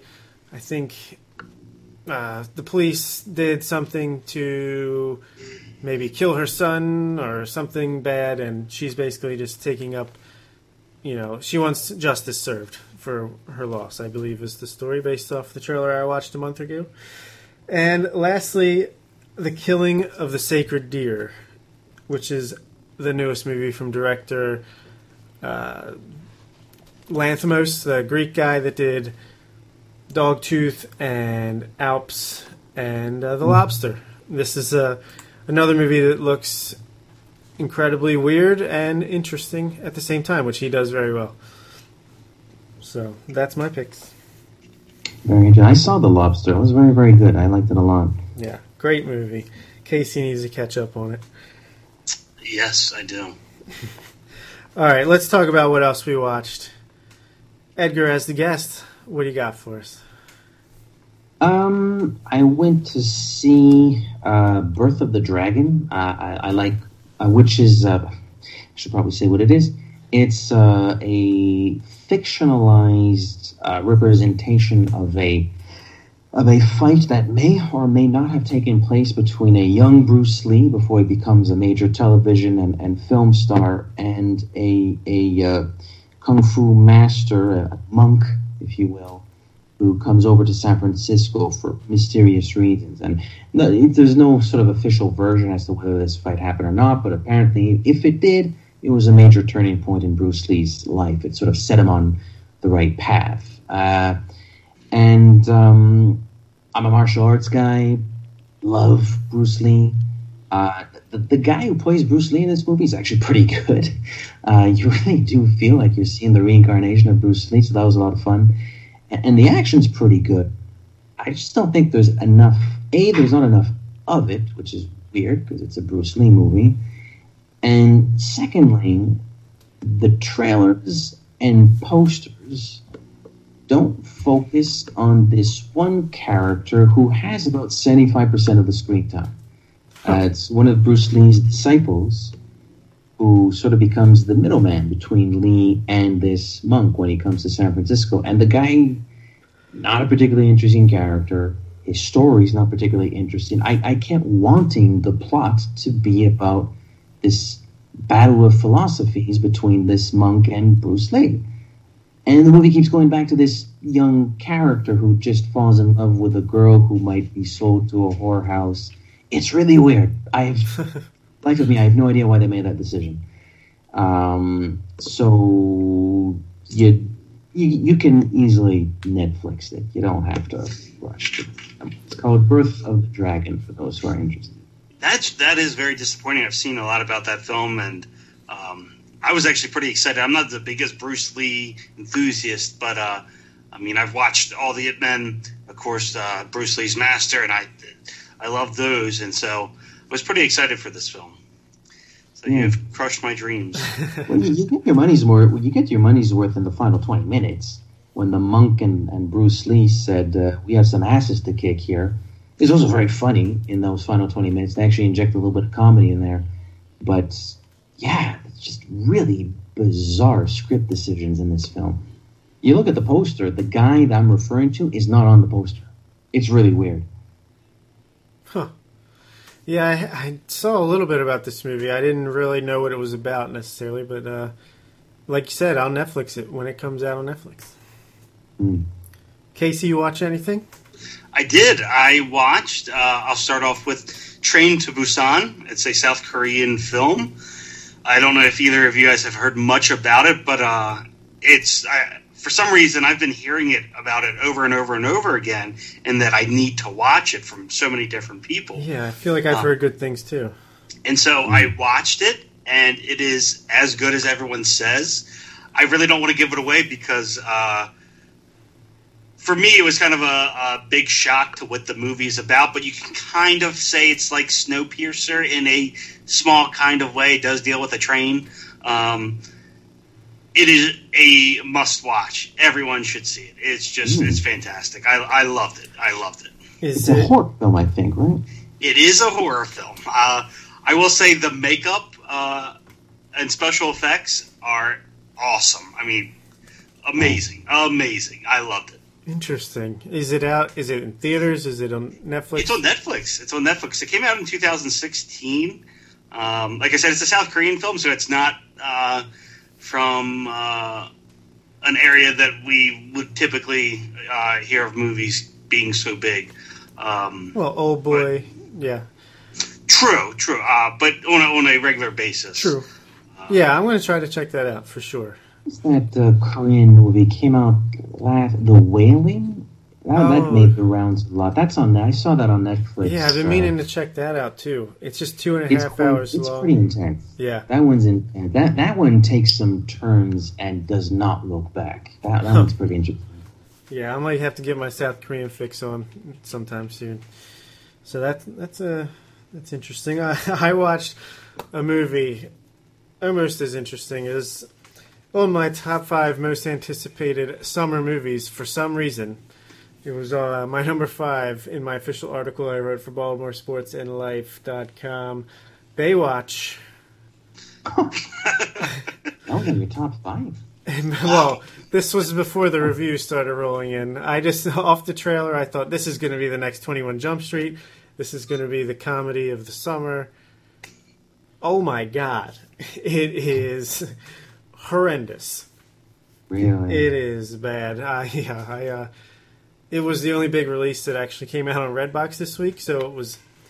If it wasn't for Alien Covenant and Guardians 2 both coming out the week before, it could have been a main review on here, and thank goodness it wasn't. It is a comedy, or I think it is, trying to be a comedy. I kept waiting to laugh. Not sure if I ever officially laughed once during the whole movie. It almost is too earnest. Like The Rock. The Rock's charismatic, of course. Zac Efron, he's ripped to shreds. You got the girls in bikinis, but I don't even know what to say about this thing. Avoid it at all costs. I mean, were you a big fan of the TV show? No. I watched it a little bit here and there as a kid, but no, I was expecting it to be like 21 Jump Street, where it takes this random property and just turns it into, an R-rated comedy and does its own thing with it. But it was like almost too honoring the original show too much, which, I mean, the show was a joke, right? So I did not understand this movie at all. Yeah, avoid it. 3 out of 10 for me. It is terrible. What's next for you, Edgar? This came out a couple of weeks ago, but I was very, very excited to see Logan Lucky, which is the return of Steven Soderbergh behind the camera, who infamously a few years ago said, "I'm out, guys, I'm retiring," and he did some cinematography. I think he shot the Magic Mike sequel, although somebody else directed it. So it's not like he hasn't been working. But here he is back as the director of a movie. And it's a heist film that takes place in, now for the life of me, I don't remember what state it's in. But it's somewhere in the southern United States. It's a lot of people have been saying, oh, it's Ocean's 11, but sort of like the redneck version. The characters are actually quite sweet. The movie is it's Soderbergh after all. The movie's smart enough to never actually make fun of these people. All the characters, there are like these moments where, okay, maybe they're not the brightest lights, but then they'll still find a way to shine through in their own unique way. It's very funny. I didn't think it was going to be as funny as it ended up being. It has a wonderful. Its cast is so good that like Adam Driver gives almost like the worst performance in the film because he's like the more subdued of the brother. And this is Adam Driver we're talking about. The guy's like a fine actor. So like that's how high caliber the acting and the cast is in this film. Does one of those weird things that a lot of modern movies are doing. I'll dance around spoilers, obviously, but I find a lot of modern movies they take an hour and a half to do the plot that you think you're going to get, and then they take another half hour to tell this part of the story that you had no idea the movie was going to tell. And you're sort of like, did we really need this part of the story or not? It doesn't. I didn't leave the theater thinking, well, that sucked because of the last half hour. But it's weird. You think it ends, and it just goes on. And I find a lot of movies are doing that. I'm actually a little surprised Soderbergh did that. But it's still very, very entertaining. It won't be in cinemas very long because it's like not making any money. So if you get the chance to see it, definitely, or Netflix it. But it's very, very good. Logan Lucky. Yeah, I meant to. Actually, I tried to see this in theaters. I had a small window of time I could have seen something, but the show times didn't line up, so I didn't get a chance to catch it. But I'm a big Steven Soderbergh fan. Excited to see this movie. Glad to hear it was good. Very good, actually. Yeah, I had heard about it, but I didn't know too much about it, so it is good to know that it's a decent film. All right, Casey, what's next for you? The last film I watched was a documentary, of course, called Tower. It's a documentary about the shooting at Texas A&M. I think it's back in the 50s. It is when the shooting occurred. It was a mass shooting where about 11 people died or so. Yeah, didn't I talk about this the last time Edgar was on? I don't remember With that. us? Maybe. Yeah. Did you? It's an animated documentary. Thanks for listening. I had actually been to Texas A&M, and I went to the clock tower where this mass shooting happened. And so when I saw the documentary available, I don't think I saw it on Netflix. Maybe I did watch it on Netflix. Wherever I watched it, I decided, why not? The documentary was pretty good. The styling was nice. It's a different type of documentary, being mainly animated. I probably wouldn't go out of my way to watch it if I was someone else. Really? But yeah, I didn't think it was amazing by any means. I thought you would have liked it. It was good. What's that? I thought you would have liked it more than that. It was good. I would probably give it a 7.5 out of 10. But for me, I wouldn't recommend documentaries to someone unless I think it's insanely good. That's fair. That is fair. Here's an animated documentary. Well, first of all, an animated documentary is pretty unique, and about that type of a subject, that must be. I've vaguely heard of. I feel maybe it was because Bob talked about this on another show. I feel like this is not the first time I hear about this movie.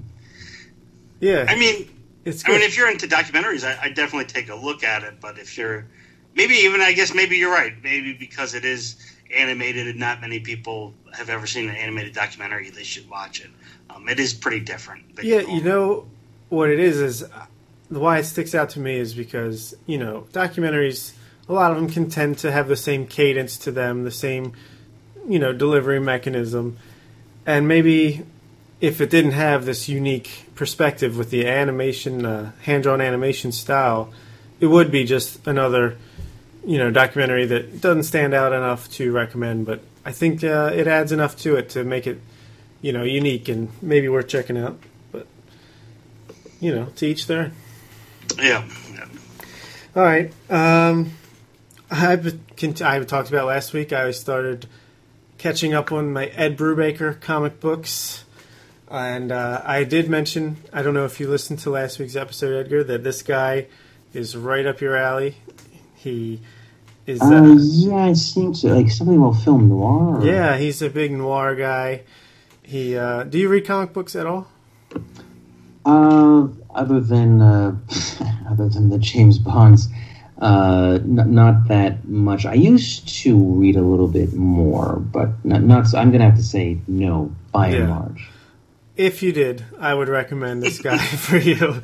The two that one that I finished and one that I'm almost finished stories now. The first one is called The Fade Out, and it's like a noirish mystery kind of thing where it's in old Hollywood. I want to say it's late 40s, and it's about this writer, this washed up writer who has writer's block, but he got his buddy who got what was it when like the commies, they say he got wiped out of Hollywood. What was that era? Oh, blacklisted? Yeah, his buddy was a writer that got blacklisted, and he's secretly writing his scripts for him. And he's writing a script for this movie when the starlet, the main attraction, she winds up dead one day. He wakes up from a party the night before, finds her dead, and leaves. And then it's reported later that it was a suicide, which he knows is wrong, yada, yada, yada. And basically, the book is about him trying to figure out what's going on.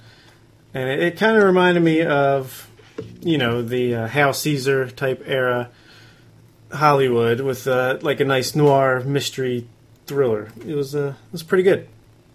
That was awesome. Yeah, I'd give that like an 8 out of 10. And then the next one is called Velvet, and this one is more James Bondy. Actually, it's about a spy. This is not a spoiler because it's like the opening couple pages. This spy, you're following him along. He's escaping from a mission. He assassinates somebody. And then just as he's about to get into his getaway car, he gets blown away by a shotgun.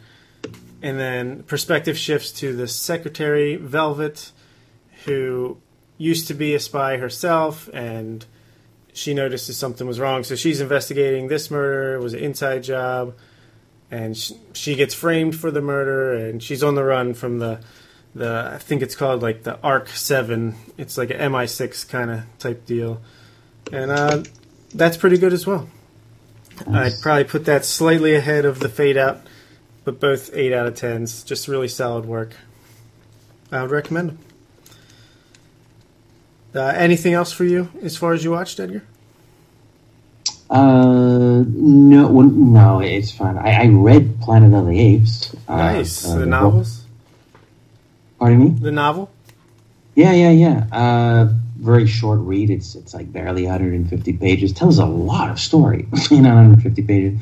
It's pretty good. I enjoyed it. I did a franchise retrospective for Cut Print Film back when the latest movie came out. At that point, I hadn't read the book. Having read it now, it's very interesting. If there are any listeners that are familiar with the films and haven't read the book out, it's worth your time. It's really not going to take you much time to get through it. But it's funny how there are scenes in the book that were transposed in some shape or form to different films. It's like whenever they made a new movie and they ran out of ideas, they went back to the book and said, well, that's an interesting concept. Let's use that in the next one. So it's the original film predominantly follows the template of the book, and yet there are these little episodes in the book that are not in the original film, but they suddenly show up in the later movies. Very, very curious, very interesting. Yeah, I didn't even know they were based off of a book.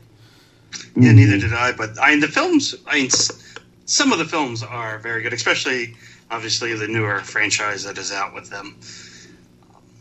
It might be worth taking a look at. Yeah. Well, you'll read it in like 2-3 days, if that. It's really short. It reminds me of I Am Legend. That's a really short not book adaptation.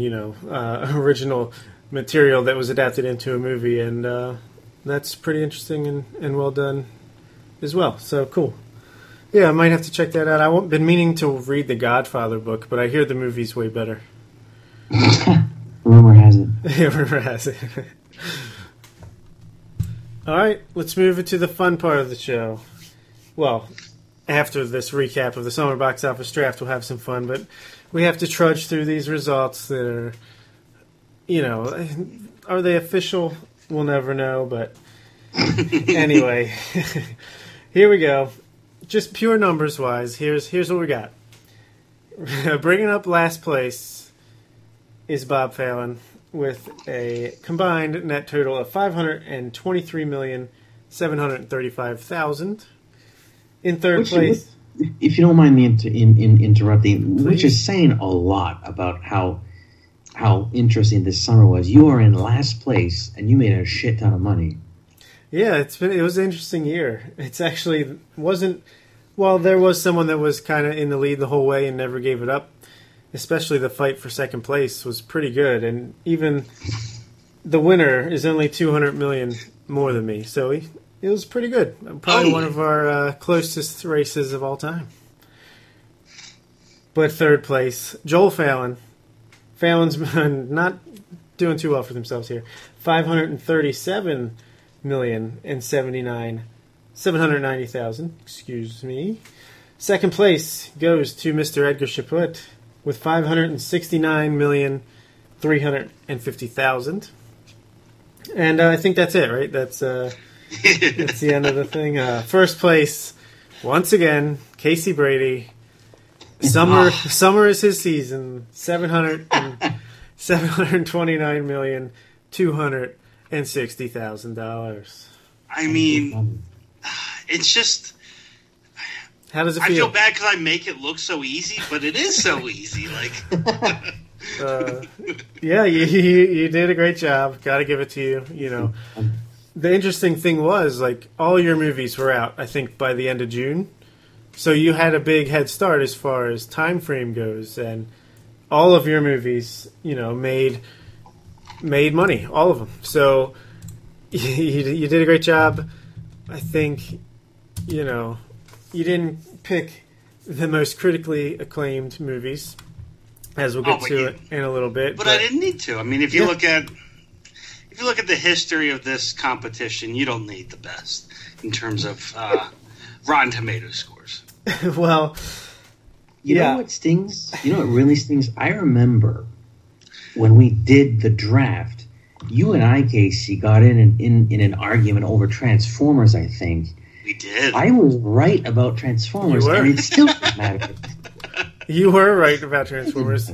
It only made $600 million worldwide, which is crazy because the last one made $1.1 billion and 15% Rotten Tomatoes score for a grand total of $25 million in profit. So, but just think, if I was right, how much farther ahead I would have been. Wow. Well, I did bring up, how I was wondering to myself, how much are these Rotten Tomatoes scores affecting the end result? I was wondering that because mine were terrible. So I put that to the test a little bit. So here's as far as best reviewed movies, who picked the best reviewed movies? Edgar, far and away, had the best reviewed films as far as his 5 official picks, with an average rating of 73.6. Led by War for the Planet of the Apes at 93% and Spider-Man Homecoming 92%. Next up you had quality films. Yeah, if this contest was about picking quality films, you would win it. Isn't that kind of what the fall box office draft is about? That's why you won last year, I suppose. Casey, second place in the reviews with an average of 63.2%. Joel was third with 59%. And my average rating was 34.2%. Led, quote unquote, led by The Emoji Movie at 7%, The Mummy at 16%, and the aforementioned Baywatch at 19%, which it's a miracle that got 19%, by the way. Yeah, so the next step in my thing was who would win if it was just pure profit, take the critics out of the equation, just do the worldwide, money minus the budget times 2, and Casey still would have won with $1.16 billion. But I was close. I was second place in this calculation with $1.029 billion. And then Edgar was third with $677 million, and Joel was last with $628 million. That's a big drop off. It's funny. Obviously, I listened to the show, and your in the past few weeks, your final points seem to have gravitated towards the quality of this summer's films, and I think, Casey, you brought up some figures in the last couple of shows about how the box office numbers have actually dwindled in relation to last year. And isn't it funny? As we exited summer 2016, the consensus seemed to be, man, what a terrible summer. Yeah. I saw maybe a third the number of movies in 2016 than in 2020, because it all looked like shit, and apparently it all was shit. This summer, it's week after week after week of solid to great films, and they didn't make as much money. Yep. A drastic difference, though. It's about 11 to 12% difference, which is a huge amount when you're talking about billions of dollars. That fascinates me. Is that because, I don't know, I don't like painting with too broad a stroke, and again, here's maybe the cynic in me coming out yet again, but that almost tells me, man, people just like to see bullshit. And if you give them something that has a little bit of intelligence to it, like Wonder Woman or War for actually Wonder Woman, in fairness, made a lot of money, but Dunkirk, Baby Driver, War for Planet of the Apes, which in fairness did not end up being at all the movie that the title suggests it's going to be. If you give them something a little bit different, they're just not that interested. They won't go see the movie. Yeah, it's crazy. It's insane. I actually wrote an article last summer towards the end that was like, is this the worst summer ever? And box office was way higher than this summer, which I think is one of the best ever. So it's hard to believe, but here we are. Best picks of the summer. Hard transition there. Best picks of the summer. I actually had the best pick of the summer. Despicable Me 3. Even with critics, 61% Rotten Tomatoes score. Made $495 million worldwide. Animation domination. That's right. That was the goal. I got 1 out of 5 correct. Next up, second best pick of the summer. No surprise here. It's Wonder Woman with $467 million in profits for you. Joel got third place with the number 1 overall pick, which number 1 overall pick, you got to get one of the top 2, or else. Yeah, that's fascinating. Guardians 2, the movie we reviewed in this episode, $379 million, so kind of a big drop off there. Next up, Edgar, you're on the board with a good pick. Spider-Man: Homecoming, $356 million, and it hasn't even came out in China yet. So yeah, well, there are a couple of things there. I mean, whatever. I just do this for fun, but certainly that is something that didn't play in my favor. For Spider-Man not to come out in China, that didn't help.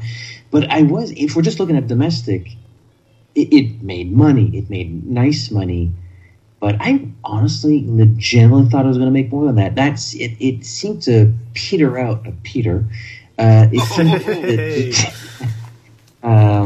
seemed to peter out really fast. It made a stupid amount of money for 2 weeks, and then that was it. And people kept on going to see Guardians of the Galaxy. People kept on going to see Wonder Woman, especially, and Spider-Man just sort of flatlined. This is the third version of Spider-Man. I think people are just tired. I probably too. And I setting aside the China excuse, I actually thought that, okay, so yes, it is the third iteration, but it's the one that's finally in the Marvel Cinematic Universe, and the pre-buzz is really good. Yeah. And it made good money. It made me some money, but really not as much as I thought it would. Yeah. Yeah, maybe the sequel will do even better. Pick that next time. Dunkirk was the number 5 best pick, 198 million. So another big drop off there, but that did better than I thought.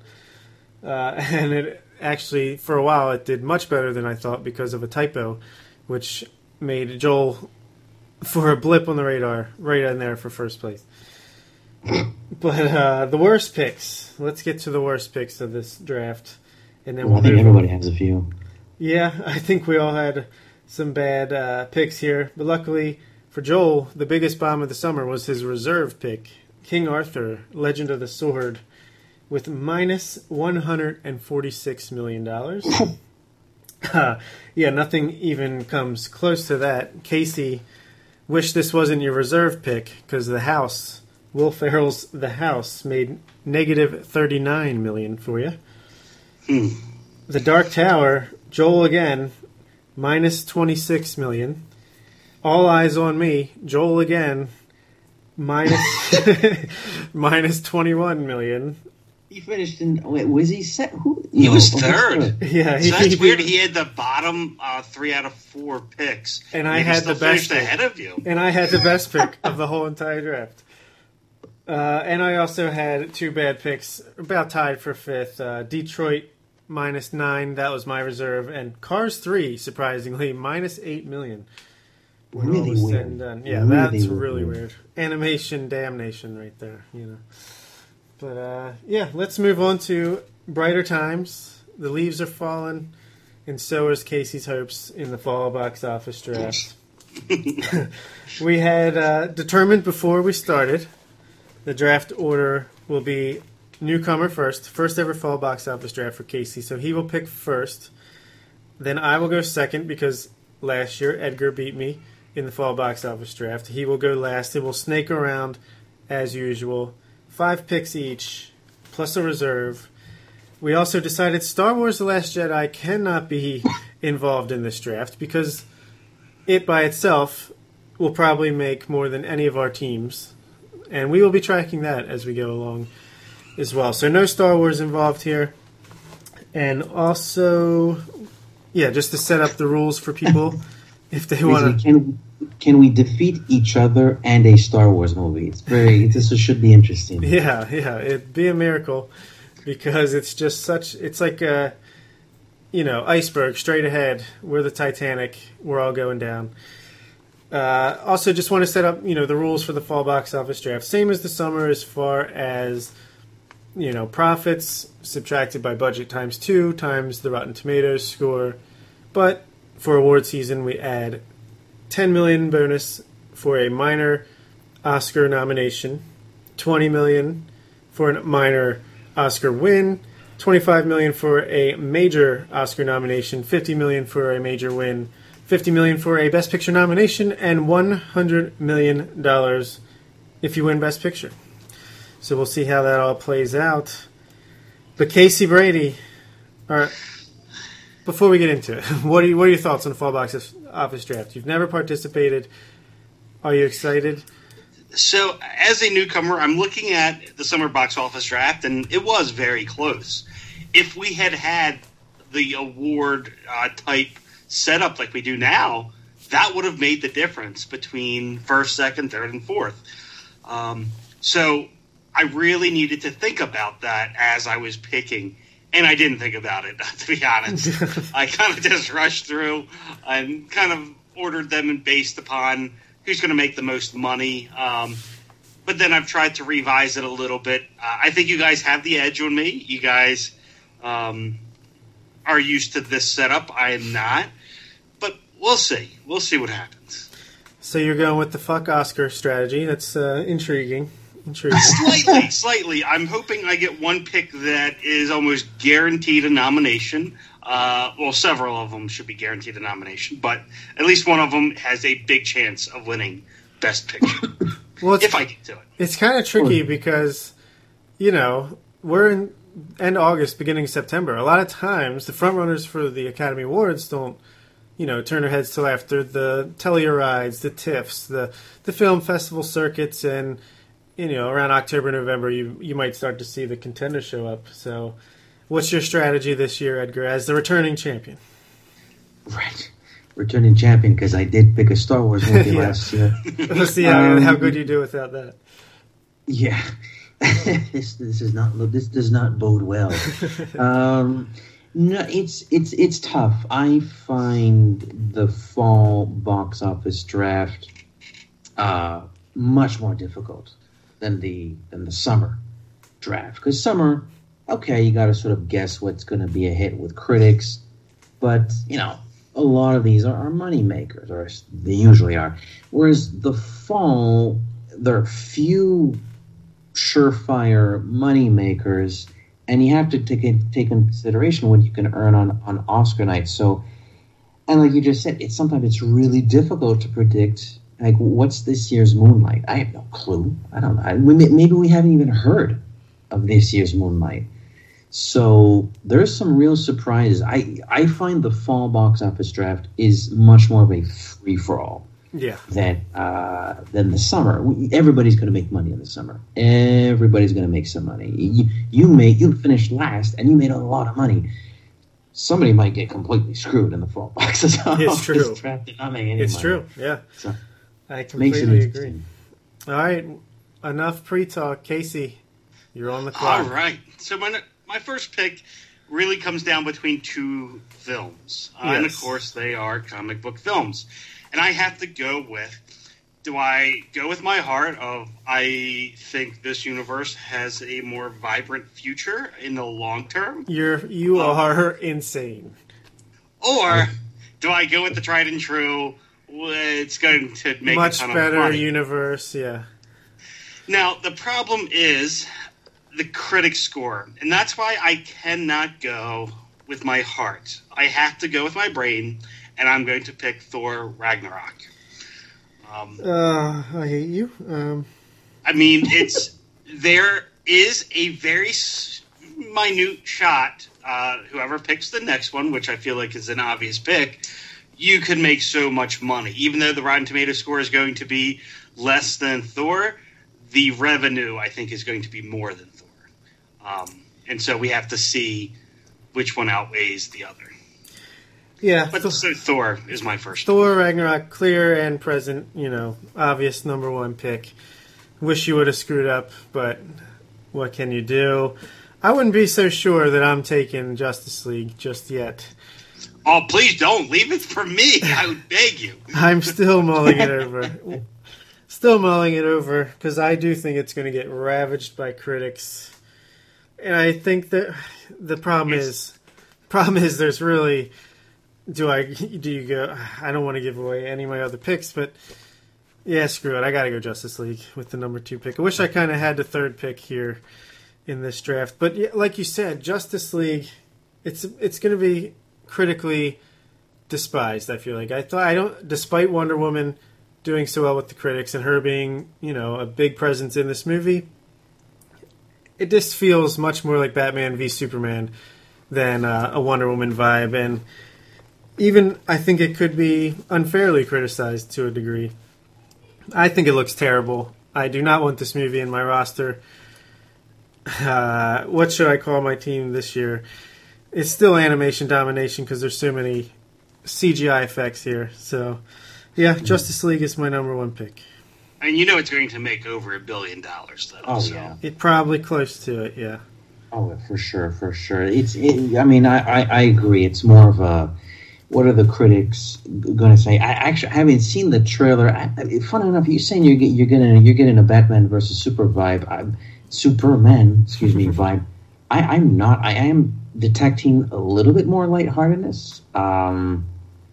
Reshoots for very unfortunate reasons. Zack Snyder's not finishing the movie, and they got Joss Whedon working on it now, which could be a good thing, actually. But didn't Suicide Squad go through a lot of reshoots too, and that didn't turn out too good. So yeah, this could be a clusterfuck, but it's going to make money. So. Yeah, and I wonder how the styles are going to clash with Snyder and Whedon. Seems like Fantastic Four did something similar, and that didn't turn out too well. So I'm screwed either way. If I didn't take it, it would get a 70% Rotten Tomatoes score and make $1 billion. And now that I did take it, it'll get a 20% Rotten Tomatoes score and make like $700 million. So, Edgar, around the turn, you get 2 consecutive choices here. Yeah, and I like it. He likes it a lot. I'm going to, I'm going to steal a little bit of your thunder. Not animation domination, but one of the few times, if not the first time, I'm going animated. I'm going to take Coco, which is a Pixar film. Now, we just did a recap of the summer draft, and Cars 3 didn't do particularly well. My suspicion is that it's because it's Cars 3. Yeah. Come on, guys. Coco is we're back to an original story, as far as I can tell. It's an original story. Those have never seemed to really fail Pixar at the box office, nor critically. And while it's obviously not going to get a ton of nominations, it's going to be nominated for Best Animated Film, and it will win Best Animated Picture. So I'll get a little bit more money. So Yeah. I'm in new territory. I'm going animation, Coco. Yeah, that was the movie that I was debating, but I think Cars 3 ultimately did scare me away. The thing with Pixar movies is, yeah, they are typically well-reviewed and make a lot of money most of the time. But they also cost a lot to make. Like, look at Despicable Me 3. That cost $80 million to make, and it made almost $1 billion so far. Whereas Pixar movies tend to cost $200 million to make. So you're kind of at a disadvantage, but when they hit hard and could do well for you. Me and Casey just have to hope. Me and Casey have to hope that Coco is caca. Yeah. Oh, that good Fallon wit. What's your next pick? I'm looking at one. I'm looking at 2 movies. I'll leave a few other animated things for the children. I am going to take one of Casey's most anticipated films. Don't think it costs a lot. Super hype buzz. I think it looks like shit. And not only is the critical buzz positive, it's tracking super well. I'm going to take It. Yeah, Ooh, okay. It is the obvious choice. So far, we've gone directly down the line of my rankings. So, we're just living off of the pre-draft rankings here. But yeah, that was a great choice. It comes out soon. It's going to have all fall to make money. People seem to be enjoying it. Yeah, and for whatever reason, apparently, if the numbers are accurate, apparently this is actually going to make a lot of money. It's going to make whatever a lot. And I think it looks like garbage. But apparently this is going to make like $60 million on opening weekend. Yeah, it's going to make a lot of money. It's not going to cost a lot of money. So nice It's combination. going to get good reviews. It's a very, very good pick. Yeah, so, yeah, I was hoping Edgar would go off the board so I could get one of those 2 choices, but it's not to be. Should I get creative or should I go with my next pick? Get creative. No, I can't do it. I'm going to go next up. It's obvious. It's a sequel. The second one made a lot more than the first. It's not going to cost a lot. Comedies are in dire straits. People are going to see it. It's Pitch Perfect 3. What? Are you serious? The second one made a lot of money. Oh, gosh. Did it? I didn't realize that. But, oh, my gosh. I love you. Oh, wow. That is the biggest surprise pick of the century. It's number 5 on my board, number 1 in my heart, number 3 in the series. I can see it. I'm laughing because Casey's laughing. I know. To me. We'll see. Maybe I'm completely wrong. Don't forget the Oscar potential. No, Like that's the real laugher. But my strategy here is to throw off Casey so he makes 2 bad picks in a row. Go. There is a very big chance. I mean, my next pick I thought was obvious, but it's going to be Kingsman. It is going to make a lot of money domestically. I think it's going to get very, very decent reviews, at least in the 80s. Maybe touch the 90s, but probably not. Probably stick around the mid-80s. I think it's an extremely solid pick. It's a solid pick. It's the wrong pick, but it's a solid pick. It's number 8 on my board. First one off the board for me. Okay. It's a good pick, though. But you have Pitch Perfect 3, so let's not put too much weight in. I don't think you know how much money the second one made, Casey. That made I'm Googling it right stupid now. amount of money. I got to look it up. All right. Well, while you look that up, and also look up the Rotten Tomatoes score, see what that does. For this next pick is a really, really hard one. I almost want to go with... I don't know. I don't know what I should do. Do I go for the award Talk it bonus? Yeah. When you're at number 3, number 4, that's when you sort of gotta like, can I make something on Oscar night? Yes. Because I will say, I'll just say it out loud. I am thinking Blade Runner, but I don't know how much money that's really going to make. Is it really going to make any money? I don't think it's going to. It might be nominated for a minor award, but it's going to make much money. I want to say no, it's not. Because you know the budget's going to be big. Yeah. It looks like it is. Anyway. So do I go... Oh, gosh. Do I go for the 100 mil? I don't know. Oh, my gosh. I ain't helping your ass. How much is a major nomination? $25 million. Oh, that's not much. Oh, gosh, you're killing me here. Hey, $25 million is what Transformers made you altogether, so don't knock it. Do I know it's going to win? Do I... This is hard. I'm sorry I'm taking so long. Let's do The Darkest Hour. Joe Wright, Gary Oldman. What? Wait, what? Come, are you kidding? It's getting a lot of buzz. I mean, you have Gary Oldman. Oh yeah, it's definitely already being said it's going to be a contender. It's a contender, especially this early on. So it has a good potential. I mean, one, Gary Oldman with the makeup of what's his name, Winston Churchill, looks fantastic. I mean, I mean, especially after Dunkirk, I think a lot of people are going to go see this. So, all right, it's not the best pick, I know, but it's definitely going to be nominated. I feel like that's a guarantee. Whether it wins or not, that's hard to tell. But. True. I guarantee it will be nominated for Best Picture. It will probably be nominated for Best Actor. It's going to make $0. And I don't think it's a lock to win Best Picture. I mean, as you said, it's the multiple awards is the major thing. I think it actually could be also for Best Director. We'll see. Yeah. It could even get some minor ones with Best Makeup. True. I don't think it's a bad play. I think it's a bad play at the number 7th overall pick. I could agree with it. I feel like this is where I'm out of my element. I don't know. But we'll see what you guys pick. All right. Man, this is tough.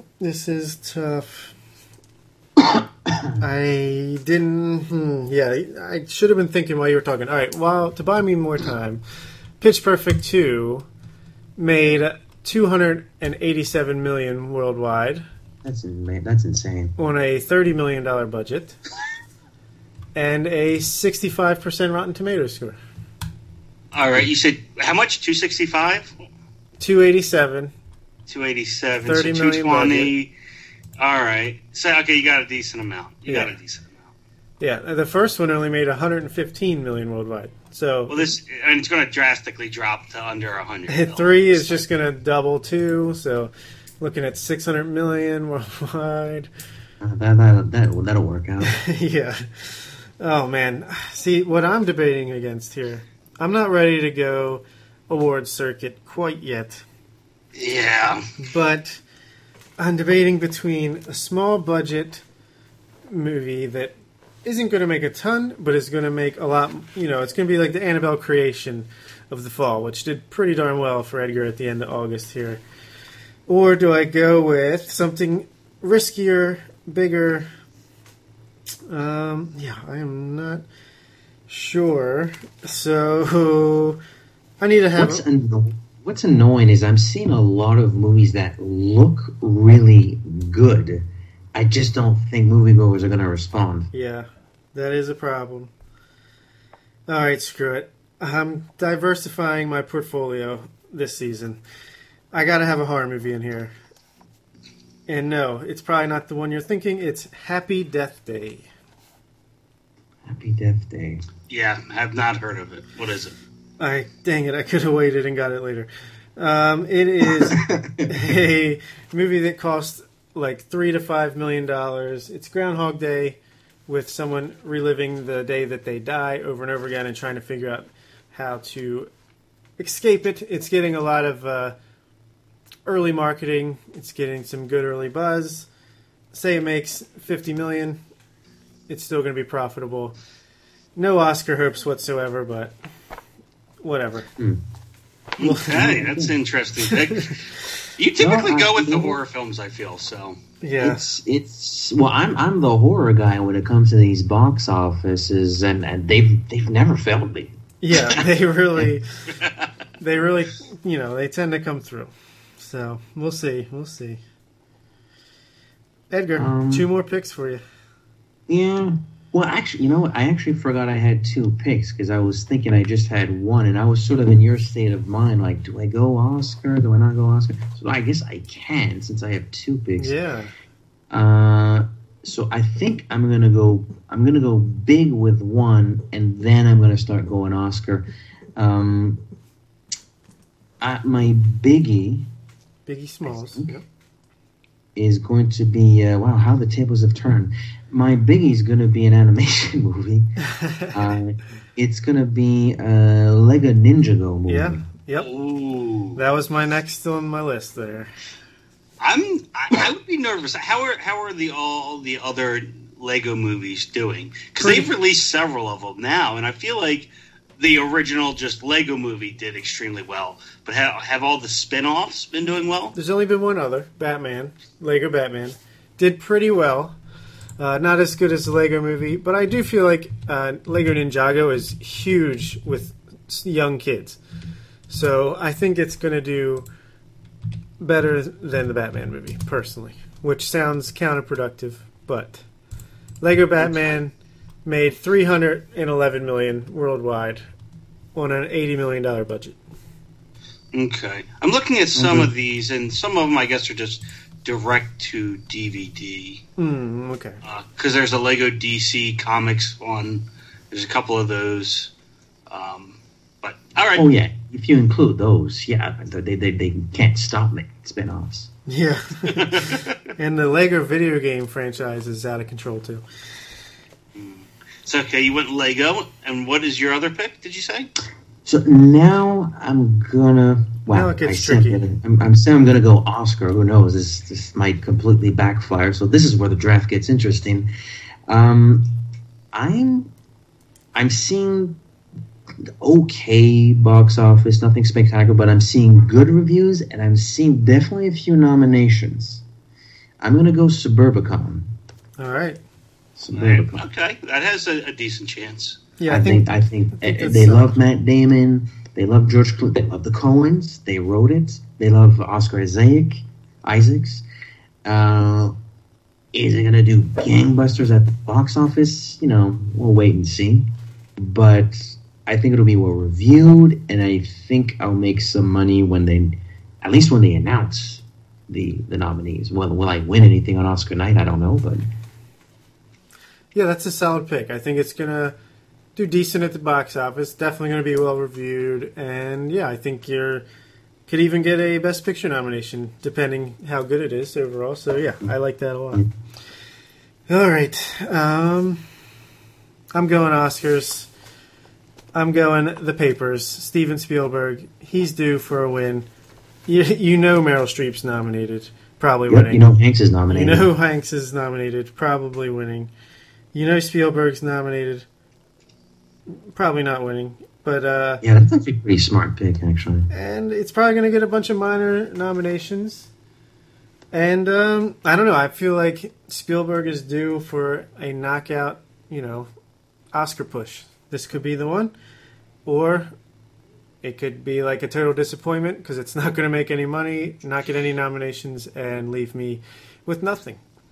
So that's the risk you take on these Oscar picks. But so, just to make sure, because I have The Post is The Papers, right? yeah, I don't know what the official title is yet. I think it's The Post is the new one. Okay. So I feel like your pick shouldn't count. Oh, fuck you. I was going to take. Gosh, when you were saying The Papers, Spielberg, I was like, he's coming out with the second one? Man, that sucks. Because that was a great pick that oh, God. They must have changed the title since I did my homework a couple weeks ago. Wow. Okay, good pick. Thank you. That really hurts. You're going to get a lot of money from awards. Yes, I am. Suck on that, Trebek. All right, you got your last two official picks coming up, Casey. That really hurts. Okay. It is your darkest hour. So there's three. I'm surprised no one picked Blade Runner. Do you guys know something I don't know? I just think it's going to cost a ton of money, and I don't know. It's an unknown quantity how much it's going to make. So, Casey, Yeah. how many times have I won a box office draft? You sitting there saying, do you guys know something? I don't know fucking shit. it's a good point. It's a good point. I appreciate that. Let's see. Give me 1 second. I'll So give you really 10. I doesn't- don't care. So, I was going to pick The Post and then Blade Runner. Now, that throws everything out the water. Well, I don't see how it affects Blade Runner, but Well, because Blade Runner is a very iffy pick, whereas The Post is a guaranteed. So now my next pick is not guaranteed, probably. So then I can't pick Blade Runner. I feel like Murder on the Orient Express is going to actually make a decent amount of money. It's going to be one of those films that most people don't see coming as being a box office success. But there are a slew of great actors and actresses in the film.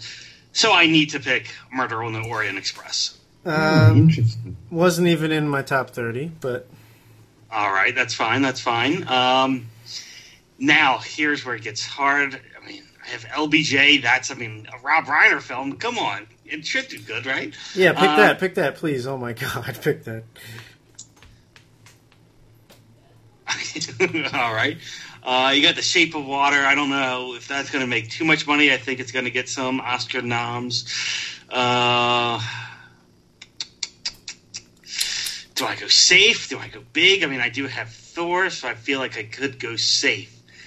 If I go safe, Snowman is extremely safe. That is just, like It's too safe. Really? I don't. Snowman, really?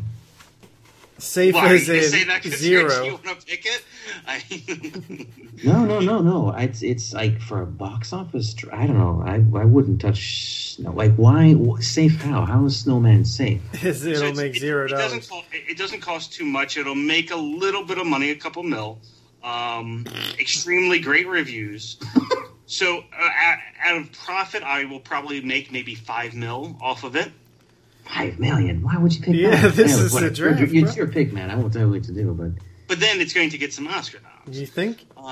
It's definitely going to get foreign film, best foreign film. It could actually win it. That's a minor category. is this a foreign film?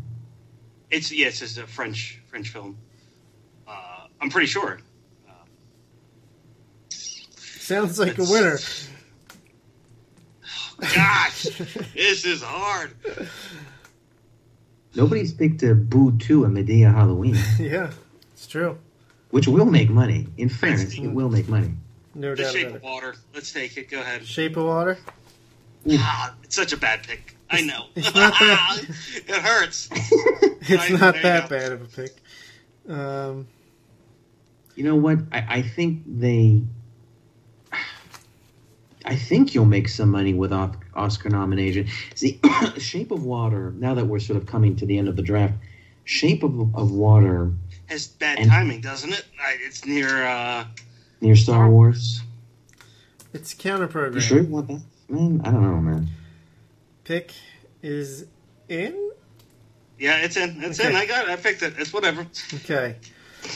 Well, since my goal on this draft is to be diverse in my picks and not pick a bunch from one genre as I did in the summer, but I don't have any animated movies quite yet. This is going to be risky. I'm avoiding Oscar because it's so hard this far out. Who knows? I don't want to get stuck. I feel like the Post or the papers, whatever the fuck, is a pretty safe bet as far as Oscar night goes. But anything else, it's like, who knows? I mean, a lot of these movies aren't even out yet. Meanwhile, you got this animated movie I never even heard of until I did some homework a couple weeks ago. But I'm going to go with Ferdinand. Is that what is that? A John Cena voiced animated movie based off a popular children's book. Yeah. I don't know. By the I feel way, like you had me worried for a little bit, but I'm glad you picked that. It's gonna be one of these low budget animated movies. It might not have a good Rotten Tomatoes score. All animated movies make money. It just depends how much it costs to make and how good the reviews are. So Now I have a question for you. If it somehow goes direct to DVD, you do not get to use your reserve, right? no, that would mean reserve gets tapped in. Yeah, that's my strategy here. Yeah, I feel like I went below my next highest picks. I had 2 ahead of it, but I want to diversify the portfolio. That's the name of my team this year, so that's what I did. Edgar, close us out with your last official pick and your reserve. my last official. I forgot about the reserve. My last official pick. I am going to go with. I gotta remain true to my box office roots. I'm going to go low cost, high profit, mediocre review. I'm going to go Jigsaw. I knew it. Yep, that was Ooh. one of the You could ones. feel it coming. You could feel it coming. Yep, There's only one spot left, and it's Edgar's pick. What's he gonna do? it's the horror movie. Yeah, it's gonna be You know, good. the Saw movies, they made 16 of them. They all made money. Yeah. It's taken a little break, which I think is actually going to help. It's like we haven't had one in a few years. I saw the I'm not a big fan of the Saw franchise. I think I only saw the first one. It's adequate. But clearly this thing has a fan base. Otherwise, they wouldn't have made 5 or 6 of them. And it's had a little break. And Jigsaw's back. I mean, Christ, Jigsaw is now, he shows up in spoofs. So he's like the new Alien, So, although Alien Covenant did me no favors. So maybe this is a big mistake. Nah, it's not. Anyways. It's gonna be low cost, low cost. So Yeah. Man, Coco, It, Lego Ninja, Super Pecan, and Jigsaw. Am I going to need a reserve? I guess. I mean, why not? Just so it's sort of pseudo part of the game. I'll take Blade Runner. fair. Yeah, if you didn't, I would have. You have to. It's. I actually think it might get more Oscar nominations than people may expect. So we shall see. Feel like an idiot if it does. All right, my reserve. I'm going to talk this out because I don't care if Casey steals anything that I don't take. So, do I want to go with Jumanji? Welcome to the Jungle. My Little Pony. Or go Oscar with like a Downsizing or Phantom Thread, Battle of the Sexes maybe. Since I only took one Oscar qualifying film, let's say The Papers gets blown away in the wind and gets pushed into next year. I'll go Downsizing as my reserve, as the next best Oscar pick. All right. All right. Well, obviously, I feel like you just wanted to read the rest of your list off, but I will go with Wonder with Julia Roberts and Owen Wilson. I think it could possibly do good. Obviously, we're probably never going to touch our reserves. If it happens, it happens. I think this actually could have been picked earlier by someone, or should have been picked. But we'll see. It's not Wonder Woman, you know that, right? Yes, it's a good crying film, I hear. You should have picked Flatliners, because that's what you are right now. Oh, man. Damn. No, it would have been fun if someone took Jumanji, because I feel like that has a chance to make a couple coin. I don't think so. I don't think so. Not at all. As charismatic and as charming as he is, I no longer believe in Dwayne Johnson as box office. He doesn't make that much film unless he's in a Fast and Furious movie.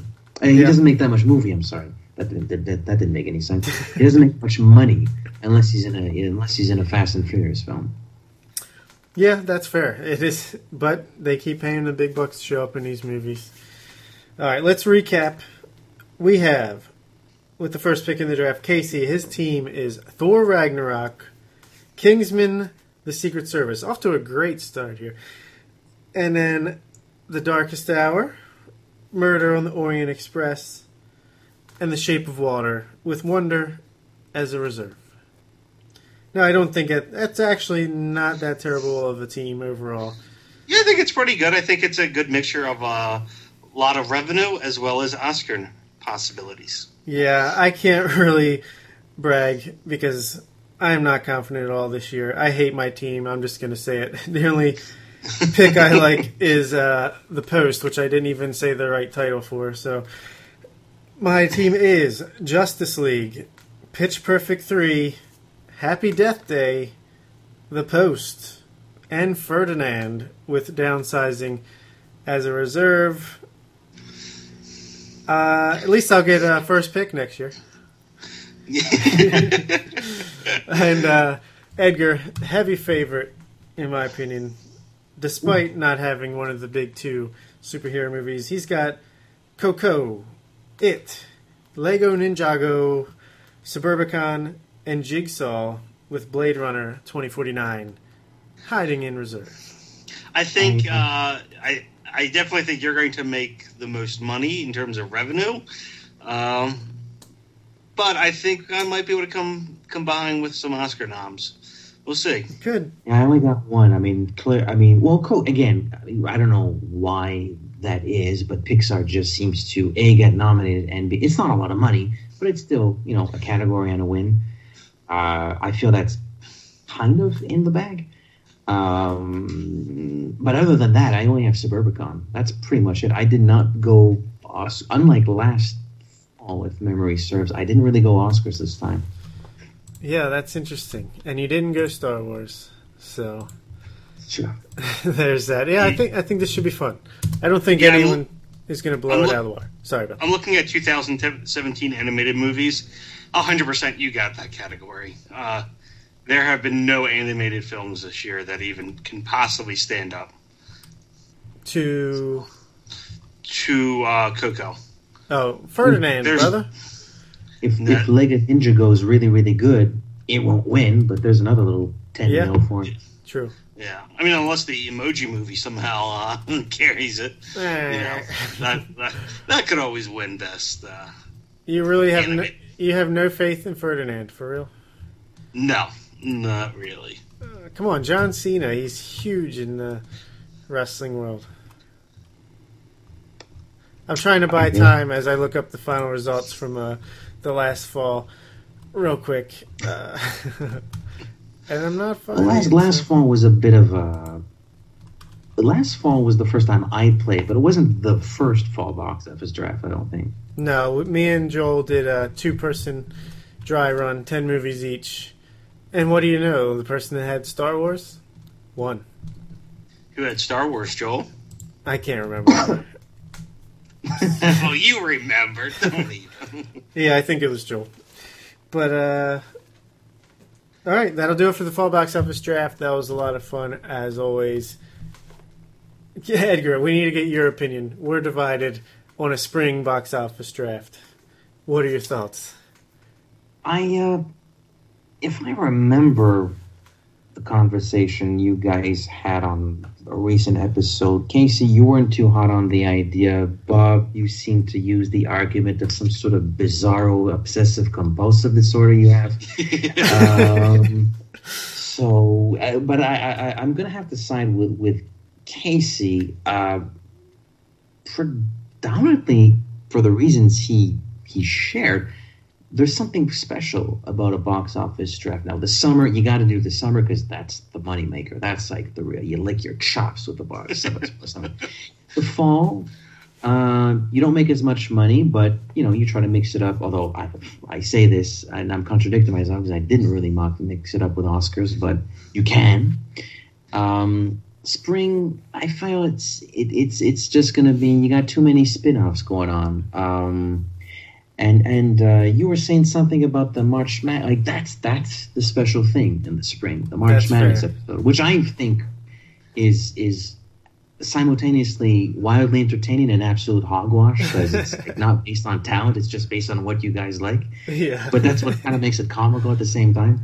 So that's like the special spring thing. Yeah, that's fair. That is fair. Jury rests. 2 against 1. Thank you, Edgar. I appreciate it. Well, what is it? Did Joel? Has Joel emailed us in tonight about his opinion? No, I'll get his opinion. He's still down by the waves in Ocean City, Maryland. Yeah, he'll have a say as well. So maybe he'll tie it back up, and then who knows what the fuck we'll do. But yeah. I can't wait to hear what Joel's been up to when he finally comes knocking back around this way. But we'll get into that in a later episode. For now, let's get to our final points and get out of here. Edgar, as a guest, you can go first with your final point. Oh, thank you so much. So gracious of you. I will admit, when we were chatting last night, I completely forgot about a final point. And then you said something that made me go, okay, I guess I'll talk about that. Tomorrow is September 1st. If you follow movies and you're interested in film festivals, you got Cannes. Nothing can touch Cannes. Cannes is number 1, the gold standard. But, a very, very, very respectable second place is Toronto International Film Festival, TIFF. That begins on Thursday the 7th, so in a week from now, actually.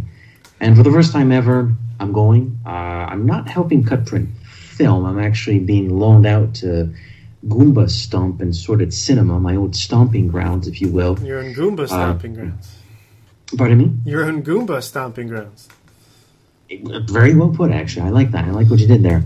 So I'm very excited. I've been to Toronto. It's a city I know a little bit, although I haven't been there in a while. But very excited. I really just want to... I'm there for 5 days. I'm not spending 5 days in a darkened room watching movies. But I do want to dip my toes. Very exciting. Maybe I'll run into Léa Seydoux. Please, if you're listening to this, Léa, just, let's run into each other on the streets in Toronto. She listens. She listens to this show. I'm sure she does. 3 hours in. Yeah, well, she's in a Bond movie, and I'm a Bond fan. I'm sure she's listening tonight anyway. It's really it's a massive massive event. Having, with the help of Simon Howell and Ricky D, who run Sordid Cinema and Goomba Stomp. I sort of got a little bit of an inside scoop of how you buy your tickets, and you buy a spot and you wait for your window to buy your tickets, and then you make your choices, and if something's not sold out, then you can buy the ticket. It's a very, very it's a very convoluted system, but I think it's because it's such a massive event. I mean, it really is in second place after Cannes. So it's so big that they really have this very elaborate structure for the ticket holders and the press screenings. And I was trying to pick my movies last night and give my list to Ricky and Simon, and I click on a date, and this is a press screening. Fuck, like, when's the next one? When am I still in Toronto and this movie's playing? So, should be fun. Hopefully it'll be fun. I'll get to see some old colleagues, some old friends, and maybe give you guys the scoop whenever the next time I'm on the episode as to what a real film festival is like. Yeah. I've done the Fantasia thing. I've done the... There's TIFF Light in Montreal, which is the Festival du Nouveau Cinéma, the new film festival, a literal translation, which is like TIFF Light. It's very good. It's very, very good. It's in mid-October. It's very cheap, very affordable, great movies. But this is the first time where I'm like in the big leagues. Like, this is a big one. So it should be interesting. Yeah, it's a bucket list item for me to get a TIFF one year. Yeah, my favorite film festival to follow, just, the critics as they report on what's good. Seems like, there's at least 5 to 10 great movies every year that come out of it, if not more. So that's exciting. I'm looking forward to it. It's my understanding that the People's Choice Award apparently carries a lot of weight as far as what happens at the Oscars. Yeah. So I understand. I think Mother is going to be premiering there. But like you said to me, that, a movie that's coming out in a week or two after that, not really something you want to waste your precious time on down there. No. I've made my choices. My schedule is up, and I'm not seeing... the movies I'm going to get a chance to see do legitimately interest me, but none of them are like opening wide this month or in October or anything like that. They're all sort of indie drama thrillers and stuff like that. Yeah, any thoughts on TIFF, Casey? Yeah, I'm extremely jealous. I know we've talked about it many times that one day maybe we'll get up there. But I mean, hopefully it happens. Yeah, if it does, that'd be great. A Redbox Report meetup. I'll get loaned out to Sorted Cinema again and do a meetup. Yeah, it's got to happen one time. So we'll see. It could be 2030. But it's my promise to you listeners that one day it'll happen. All right. Casey, what's your final point? My final point, as I was going through, the draft and trying to figure out what I wanted or what movies I thought were going to make a lot of money, I always think about, for us, it seems like the directors are one of the main draws. We always like to see who's the director. Sometimes who's the cinematographer. I think for the masses, though, it always comes down to the actor or actress that's starring in the film. I feel like most people, that's what they care about. Whether it's a Tom Cruise or maybe not Tom Cruise anymore, but whoever's the big actor or big actress at the time, that's what draws the masses. And I was thinking, well, who never really gets appreciated? What actor or actress is amazing, yet no one really ever talks about them. Even possibly the critics never really talk about them. So I was wondering, what actor or actress do you guys believe is underrated? Interesting. Edgar. I'm trying to buy some time here. Two names that come to mind are Channing Tatum, who... Wait. Yeah. Really? I think he's a good actor. He is great. I mean, he's good, but I feel like he is a big draw, though. I feel like a lot of people go see him. Okay, so you're thinking like they haven't even made it big yet. Because the other name I had in mind was Tessa Thompson, who's been excellent in everything she's been in.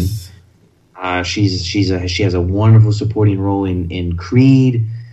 She has a great starring role, I think, actually in Dear. The fuck was that thing called? Dear White People. Dear White People. Yeah. She was great at that. She had a supporting role in your number one pick, Thor.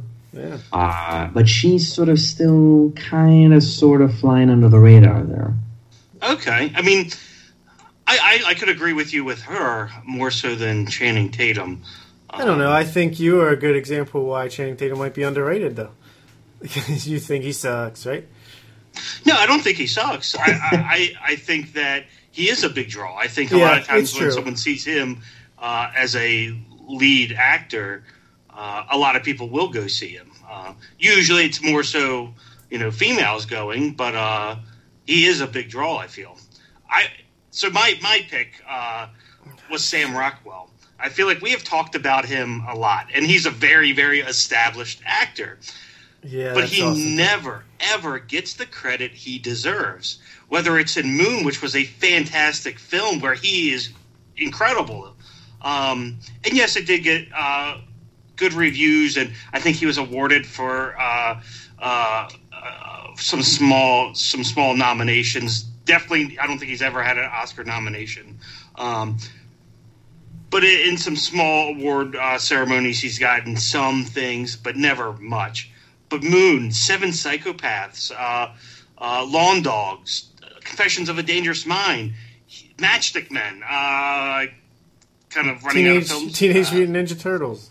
Yeah, The Green Mile. I mean, he's been in... The list goes on.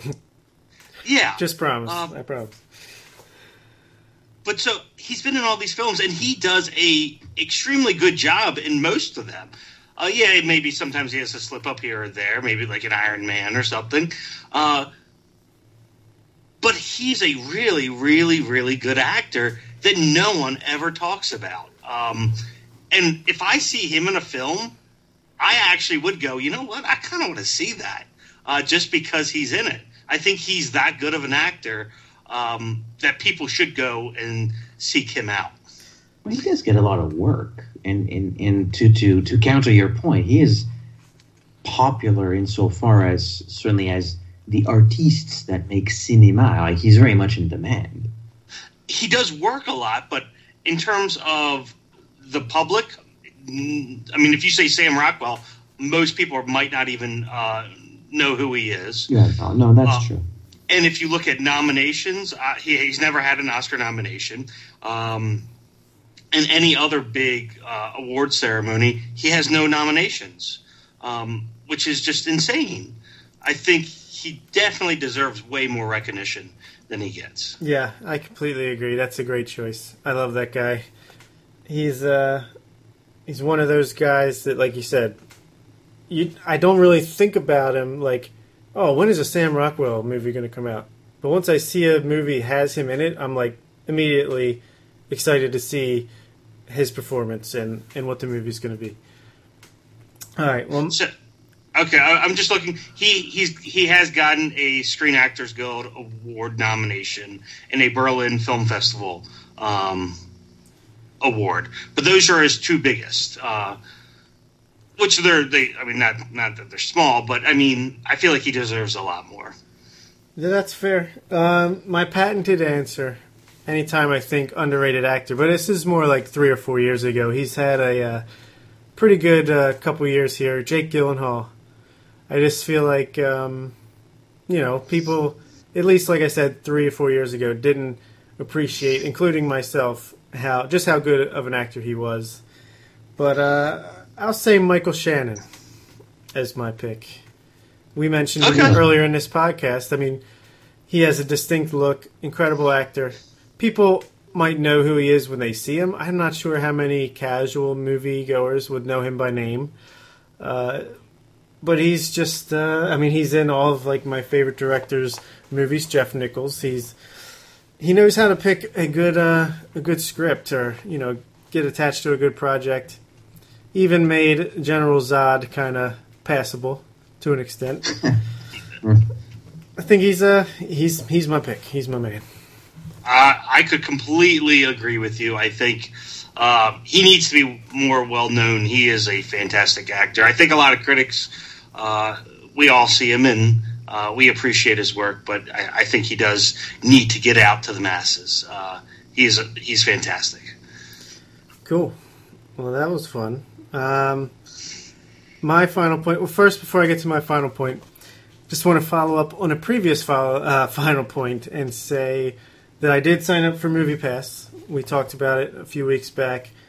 Still waiting for the card to come through the mail, so I can't use it yet, but I'm looking forward to checking it out and reporting back how that goes. Did you sign up, Casey? I have not yet, but I will be. Oh, cool. Yeah. Too good of a deal to pass up.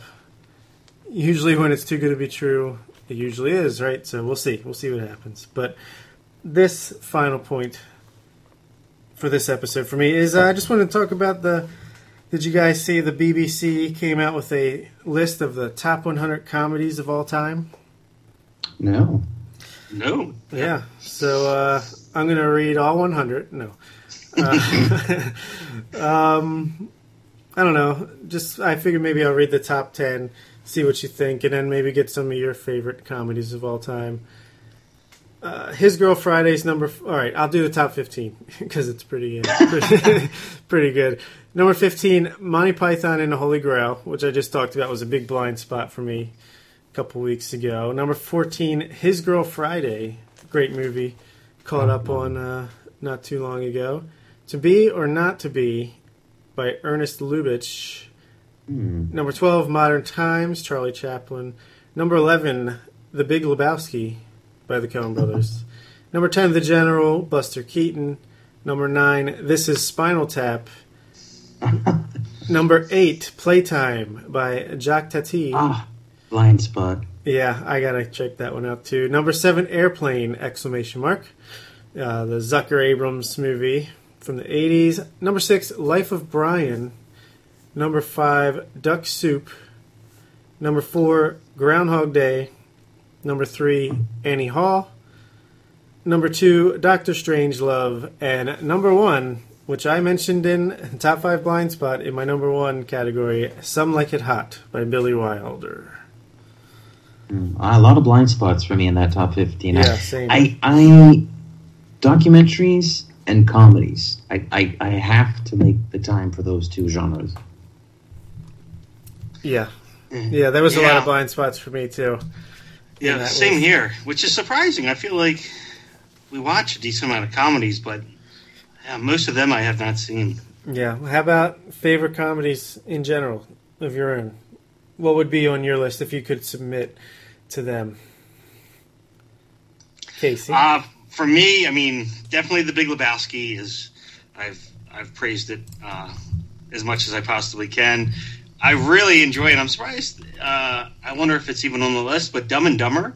Yeah, that's a good one. I feel like that's so good. You laugh. I mean, it still holds up. It's still so funny. Let's see. Maybe I would probably do maybe Best in Show or Waiting for Guffman. That's a good choice. One of them. So I would need to really look though, and try to create a list. How about you, Ed?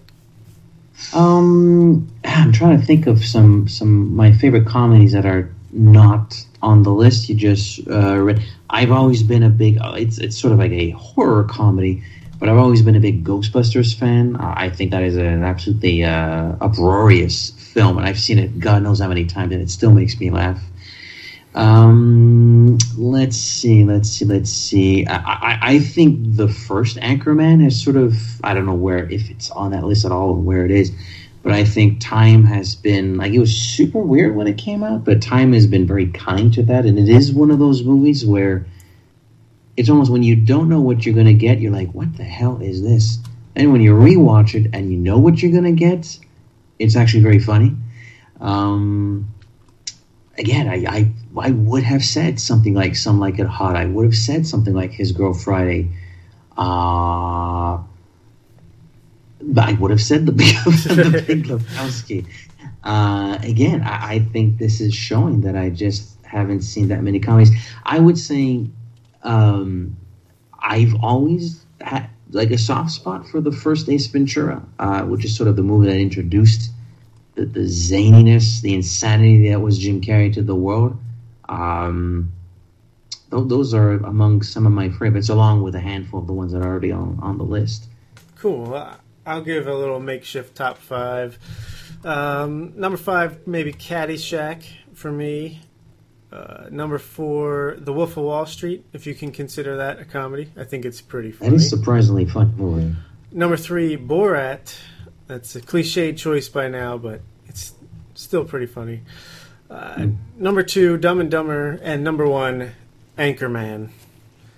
I think it's the funniest movie ever made, but not everyone agrees. My wife hates it. But I remember watching that for the very first time. I couldn't understand the rhythm of the jokes.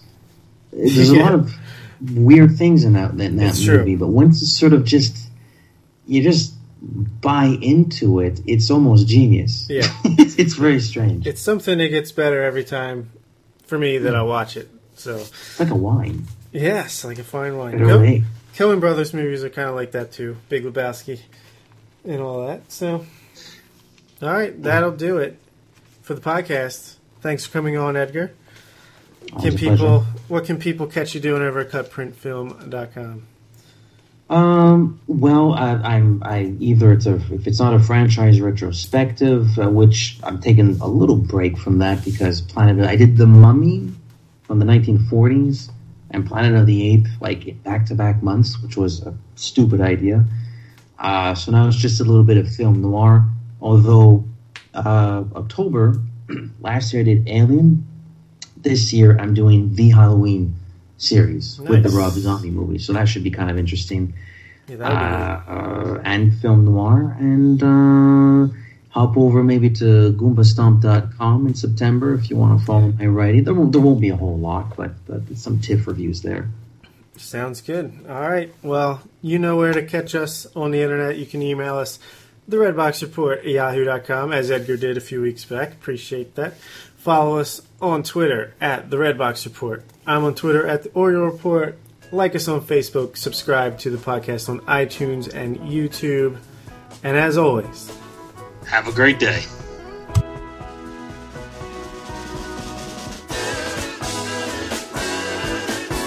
There's a port on a western bay, and it serves 100 ships a day.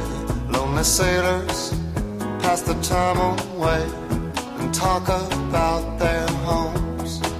And there's a girl in this harbor town, and she works laying whiskey down. They say, Brandy, fetch another round.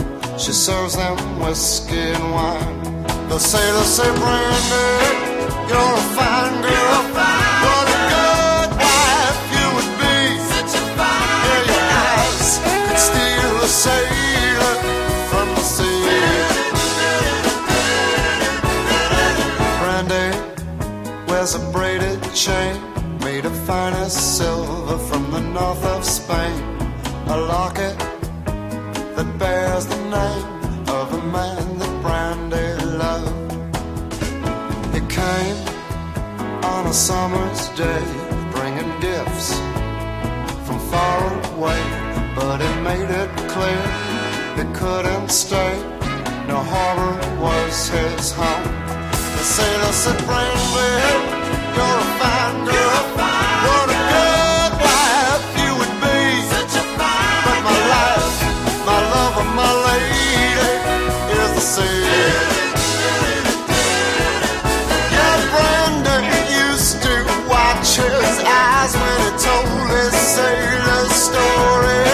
She could feel the ocean fall and rise. She saw its raging glory. But he had always told the truth, Lord, he was an honest man. And Brandy does her best to understand. At night, when the bars close down, Brandy walks through a silent town and loves a man who's not around. She still can hear him say, she hears him say, Brandy, you're a fine girl.